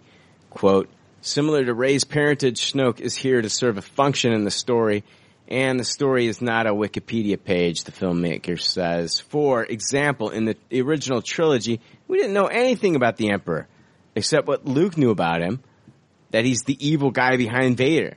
Then in the prequels, you knew everything about Palpatine, because his rise to power was the story. In The Last Jedi, Johnson says, we'll learn exactly as much about Snoke as we need to. So, yeah, I'm fine with that. I don't need some fucking Snoke as Ezra bullshit. So no, it makes perfect sense. And a lot of times mystery is fucking fun. Like, the more time you spend trying to do exposition and explaining shit, that really can murk a movie down. Yeah. So, yeah, we don't need that. Definitely one of those cases where less is more. Right. I agree. Yes. I agree. Who is Rey and who are her parents? According to Entertainment Weekly, we will find out in Episode 8. Here's the article by Anthony Bresnikan. The Last Jedi will finally resolve the question that fans have been debating for 2 years. This article obviously won't spoil anything. The theory I'm holding on to is still this one, and that's a link to Anthony Bresnikan's article where he talks about how Rey is the granddaughter of Obi-Wan Kenobi, which I fully support that theory. So yeah, I'm with you on that too. It's hard to subscribe to anything else. In EW's interview for our cover story on The Last Jedi, writer and director Rian Johnson did offer his thoughts on a related question. How much does Rey's past matter? Or is this a tangent fans have obsessed over unnecessarily? Quote, this is Rian Johnson. To me, it's important insofar as it's important to her. And I think it's important to her in terms of what is her place in all of this. What's going to define her story? She was told in the last movie that the answer is not in the past, it's looking forward. But she's showing up on this island to talk to this hero from the past. The article then goes on to say, if Rey understands her origin, it can be a map for her future, a guide to avoiding whatever fear or mistakes have come before. In that way, Johnson says Rey does need to know, and so do we. Quote, you can be told the answer is not in the past, but I think she still has a lingering hope that she's going to find the thing that's going to say, this is where you belong, this is where you are. I think she still holds on to the thought that where she comes from will help define where she's going. Ridley says Rey will ultimately find the answer and discover that it doesn't matter that much. It won't change who she is, or at least who she wants to be. She says, this is Daisy Ridley, you can always look for answers, and that doesn't mean that the rest of your life is so easy. It's not like, oh, I know who my parents are, so now everything falls into shape, especially in the Star Wars world. So, I don't know. I can't see them making like a big deal about this, and for her parents to be like, they're fucking like moisture farmers on the planet of, fucking Canto Bight or Crate or whatever. I can't see that happening. I have to feel like she's, I have to feel like her family's strong in the Force. Like if you're going to call these saga films, and if these are going to go on, that Rey, her family is strong in the Force. I feel like we're going to find out she's a Kenobi in the next movie, and that's her connection with Luke, and it's going to bring Luke back with his connection of Obi-Wan, and I feel like Luke is struggling in this next movie, and I feel like him being able to talk to the granddaughter of Obi-Wan Kenobi, his mentor, yet for such a short time. I think this is huge. I think she's got to be a Kenobi. Yeah, and it's just, how is that even going to impact her? Well, that's the thing. Like, she has no connection to the Kenobis. So as a character arc, it's really only going to impact Luke. That's the only weird thing about it. Well, like, we've heard, like, she knows about Luke. Like, how much does she know about Kenobi? Does she know anything about Kenobi? I feel like, why would she? Well, it's... Yeah. It's interesting. Because I really believe the Kenobi theory too, but a lot of those quotes that you were reading kind of threw me for a loop there. It seems like they're trying to throw the Kenobi scent with some of this stuff. Yeah, I agree with that. Ben, talk to us, man. Your fucking name is Ben. Like, you should know about Ben Kenobi. Well, everyone thinks that Ben's her dad. Well, no, her grandfather. Her grandfather, sorry, yeah. I haven't actually heard that theory. It's the first time I've heard it. Really? Like you guys talking about it, yeah. I thought like everyone was talking about she was a Skywalker. Yeah, that's the easy one. That's the easy one, that she's Luke's daughter. Now there was a book that came out last year called Bloodline, and in Bloodline we find out that 6 years before The Force Awakens, Luke is basically training Kylo Ren as his Padawan. So Kylo Ren is not even a threat at this point. So why would Luke drop off Rey to Jakku, if that's his daughter, to live with Unkar Plutt? Maybe he got like a bad feeling that something was going to happen. Yeah, I'm not buying it, man. I'm not buying it. I'm thinking that she's the granddaughter. I'm thinking that she's the granddaughter of Kenobi, and I don't know why they would drop her off on Jakku. That's still a mystery to me. But yeah, I mean, yeah, it's looking likely. Like the evidence is like there. Well, the evidence is there because like they haven't really done anything. Like we've seen in the comic books, they've done a lot of stories about Vader. They've done a lot of stories about, like, we're getting a Captain Phasma comic. We got a Poe Dameron comic. We've got all these different comics that are coming out from Marvel.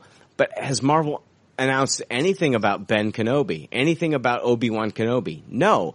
They've kind of they've announced nothing about any Obi-Wan Kenobi comics. Except for that character's off limits, and it has to be for a reason. Yeah, except for Anakin and Obi-Wan, which is prequel era stuff. Exactly, exactly. Yeah, they've done nothing with the Obi-Wan character post episode, 6. 3. Post episode 3. Excuse me. Yeah. So I thought it was just meant to be the Skywalker saga, and it would make more sense of Skywalker. Exactly. There's the argument for that too. And what I would say to you, Ben, is that if they wanted to do a Kylo redemption story, we could see them ship Rey and Kylo as a couple. That could happen. Yeah, I agree. And then when we do 10, 11, and 12, they got more Skywalkers. Right. They could. I don't know. Like, that's the thing. It's like we find out from like quotes from Entertainment Weekly that Rey doesn't understand like why Kylo would kill his father. She doesn't know her parents. So she's like, why in the hell would you kill your parents? Like, I would love to know who my parents are. Like, how could you even, you know who your dad is. How the hell could you kill him? And here's this guy who knows who his dad is, and she's met his father, and she really enjoyed her time with Han Solo. And he kills the guy. Han was probably the closest thing to a father she'd had. Yes, exactly. Yeah. And so, like, that's the thing. It's kind of a stretch. Like, how are we going to get there? Like, if we do get there, let's say we get the redemption story of Kylo Ren. How are we going to get a love story between Kylo Ren and Rey after he's done something so nefarious as to kill his father? Star Wars can do it, though. I mean, if anything, you never know. Yeah, and you could still have the redemption story with Kylo, and have him have offspring to keep the Skywalker saga going without shipping Rey and Kylo too. That's true. That's true. You could do the redemption of Kylo. He could meet somebody completely different. And it is a little convenient to have like this perfect cocktail of a offspring that has that is a Kenobi and a Skywalker to keep both of them going, you know? Now you're the most powerful person that's ever had the Force. True. I mean, think about it. Like you've got Kenobi DNA and you've got Skywalker DNA. Like that is wow. Hold on. That you've got to be the chosen one, right? So like we've got more chosen one stories coming at us when you've got the offspring of like Rey Kenobi and Kylo Skywalker. Yeah. Yeah, I agree. And you've got some fucking Han Solo sperm in there too. Right?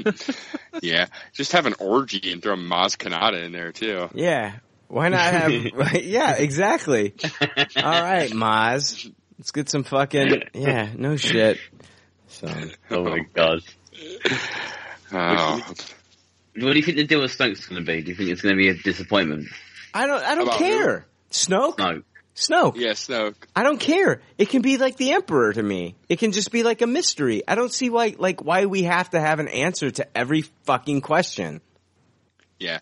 At the end of the day, there's only 3 movies they can connect the dots to, so they can't just connect the dots forever. They have to come up with original concepts and ideas too. Mm-hmm. Yeah. So I would just like Snoke to be Snoke. Like he does not have to be somebody from like the past. Like if we find out in like a novel or a comic book like where Snoke came from, I'm fine with that. I really don't care. I'm fine with Snoke just being Snoke. Yeah, and if we're gonna find out more about him, let's just find out more about this character that wasn't anyone previously known. Yeah. You know, I like what you said, Brian, how in the original movies the Emperor is just the Emperor, and it wasn't until the prequels that we fleshed out that character. Exactly. So I'd be fine with that kind of thing here too. Yep. Yeah. Mm-hmm. All right, that's all I got for you guys. This week sucked. This episode fucking sucked so much. It was so crappy. It got better. No, it didn't. Yeah, there were good parts. It was low tasted. Low tasted. Very low tasted episode. No, it's a solid tasted. Oh, wow. Yeah, there you go, listeners. You got your solid tasted episode. Enjoy. Suck it up. Suckle it up. Just like Porg sucking on fucking Chewbacca's nipples. Enjoy this episode. How many nipples do Wookiees have? 7. Full of them? That's a good question. 17 nipples. 17. Where's the odd one land? Yeah, the odd one is weird. Oh, yeah. It's that Mark Wahlberg nipple. You've heard Mark Wahlberg had 3 nipples, right? What? I have heard that. Yeah, there's the rumor out there that Mark Wahlberg had 3 nipples. I had a buddy named Adrian, and he claimed to me that his sister had sex with Mark Wahlberg before he got famous, and Mark Wahlberg had a 3rd nipple. That's what his sister told him. And then I found it out on the internet that it was like a rumor on the internet, so I think it's true. Wow. Yeah. This was like a waiver, the 3rd nipple waiver. I don't care. I've been drinking, so I don't give a shit. I'm throwing it all out there tonight.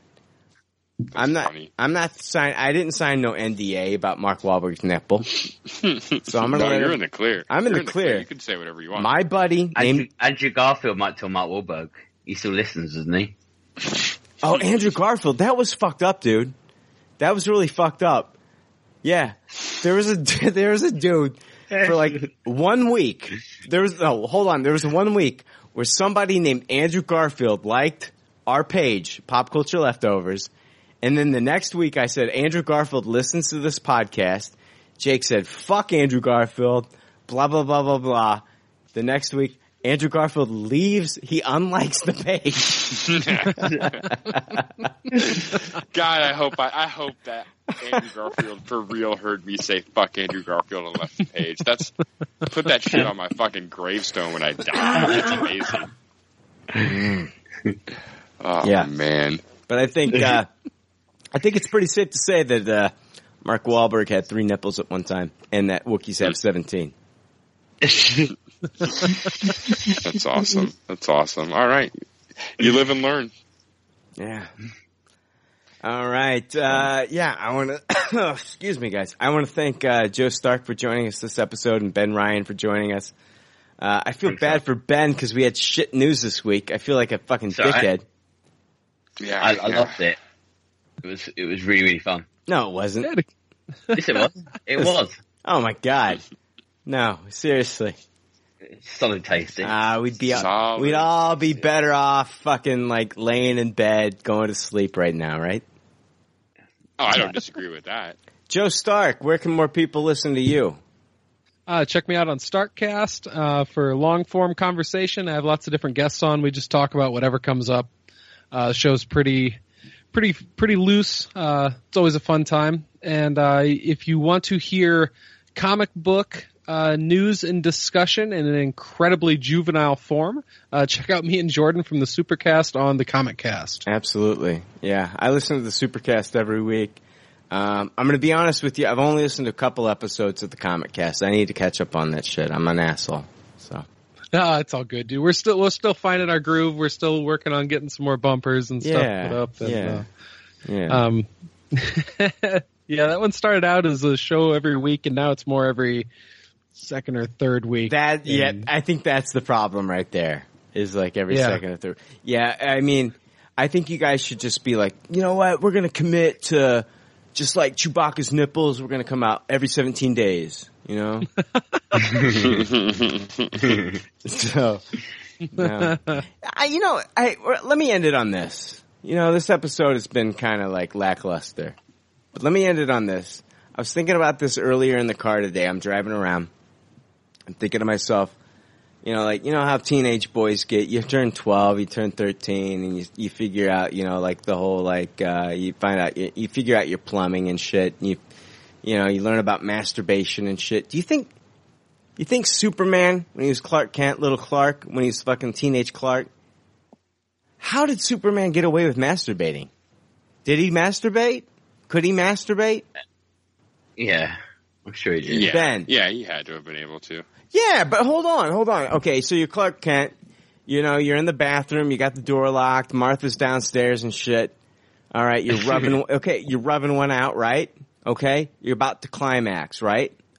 Boom, you fucking climax. The shit goes off. It's like a shotgun, though, right? So aren't you putting a hole in your wall at that point? That could be true. Maybe in Kryptonian culture, self-pleasure isn't taboo. Maybe because of the dangers of self-pleasure, everyone's fully educated on it, and they have ways around blowing holes in the wall. No. Yeah, maybe if you're fucking under a fucking, the Kryptonian sun, but when you come onto our planet, on a yellow sun. Oh, yeah, you're right. We're talking about teenage Clark with Ma and Pa Kent. No, if he's on his planet and he's jerking off, that's totally fine. Whatever, dude. But, when you come down to Earth and shit, and you're under a yellow sun, and you're a Kryptonian, that's gonna blow a hole in your fucking wall, right? Yeah, can you imagine that's exactly when they had the Birds and the Bees talk. I'm sure Pa Kent fixed a lot of holes in the wall, not just from sperm shots. I I've actually spent some time thinking about this recently because of the different DC books I read. And right now in Rebirth, Clark and Lois have got a son, Superboy, John Kent. And so then that took me back to Jason Lee and Mallrats saying he's got to blow a load like a shotgun right through her back. Yes. And it's like, well, if they had a kid in the comics, that means, you know, I think in porn they call that a blubber. If it just kind of ekes out rather than having some spectacular blow. I heard that listening to Jim Jeffries, by the way. I'm not doing weird porn research. Put that out there. I wouldn't judge you if you were. No, I wasn't judging. It's a safe space. I trusted you telling it to me like it was your fact a lot more than when you cited it to someone else. No, see, the thing is, like, you can't. Okay. So, like, let's say, like, you know, Clark does this the first time. You know, he goes in the bathroom, he locks the door, and then all of a sudden, like, you know, the west wing of the house is gone. He just blows it up, right? And, like, you know, Paul Kent is like, whoa. All right, let's have this talk about the birds and the bees. And you can't be doing this anymore. And Clark agrees. So, all right. So Clark is probably like doing this shit in the woods and like blowing, like, he probably made the Grand Canyon for all we know. Okay. So he's yeah. But if he has a wet dream, right? You know, Clark had a wet dream, right? He's thinking about Lana. He's thinking about Lana. He's thinking, like, there's that one day where he's on the bus. It's a bumpy bus ride. Lana was wearing the short skirt that day, right? He's thinking about Lana on the way home on the bus. He starts to get hard and shit, and he's like, no, I can't. I remember what Paul said, and I can't do this. And he goes to bed, with a raging hard on. Falls asleep. You know he has a fucking wet dream that night. At least he's got to have a wet dream. He's got to fucking. If Superman has a wet dream, I'm surprised like the whole neighborhood isn't gone. So you got to be careful about what direction he's got to always sleep on his back on the top floor. Yeah. It's fun to think about, but the more we talk about it and dissect it, the more I think it's probably a non-issue, right? He probably just ejaculates like a normal person. Like, the fact that he's had kids with Lois proves it, I think, at this point, right? Yeah. So it's just not as fun to discuss, though. It's not as fun, but I think he was fine. I think he probably, his superpowers let him fucking ejaculate like 100 times a night more than like was blowing holes in the wall. You're taking all the fun out of it. You're talking about a guy that can punch Doomsday. I don't know. Being able to ejaculate 100 times in a night sounds like it could be kind of fun. 100 times in a night? Yeah, like that sounds ridiculous. Well, if you want to think about which hero could probably, you know, is the best in the bedroom, the Flash can make any part of his body vibrate. He's got to be the most sought after lover. Oh yeah. Like he's doing it for like the other, like the ladies love him because he's a generous lover. What about Mr. Fantastic? Like, that's got to be some good stuff too, right? I'm back. I'm with Flash. He's vibrating shit. I'm sure Reed can make something that would make him vibrate just the same. And he could push that shit anyway. Oh yeah, that's romantic. Hey honey, I made something. Might as well just hand her a dildo and leave for the night. I was just gonna say you could just make it shaped like one of those bunny ones. What's romantic about not even seeing the Flash move? I don't know. Like, it's not. It's none of it is. None of it is. Like, Dr. Manhattan made multiple Dr. Manhattans and was making love to that chick. So, and she hated that. I don't know. What the fuck are we talking she about? Definitely wasn't a fan. Yeah. All right. I'm done. Jake, I'm done. I'm out. I'm done too. Thank you, Joe. Thank you, Ben. Joe, thanks for laughing at my Saving Private Ryan joke. Oh, you got it, buddy. Thank you so much for having me on, guys. This was fun. Yeah. Hey, Ben, thank you for joining us. Appreciate that, man. Thank you. Thanks for having me. It was really fun. All right, guys, and just like are we taking next week off? Yes, next week we're off. Thank God after this week. And just just like August. if a week without me is too much, you can catch me on Wrestling Jabronis. We'll still be doing an episode next week. Yeah. Oh God. I won't be doing shit next week. I might be doing a Star Trek episode with Rebecca. So we'll see. Oh, nice. Are you guys going to be in the new show? Are they that hard up for people? No, not Discovery. Just we're doing the original series. Oh, okay, cool. You hear that? What's her name? Sonequa Martin Green. She's going to be playing Spock's adopted sister. Yeah. Yeah. That's all right.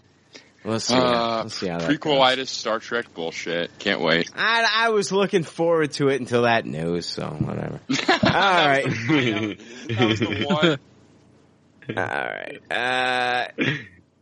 All right. Just like all good leftovers say on the doggy bags, thank you for listening. Thank you for your patronage. We'll see you next week. Thanks for listening to Pop Culture Leftovers. Congratulations. I don't know how you did it. I couldn't do it. You people need a t-shirt saying, I just listened to 2 hours of nonsensical crap.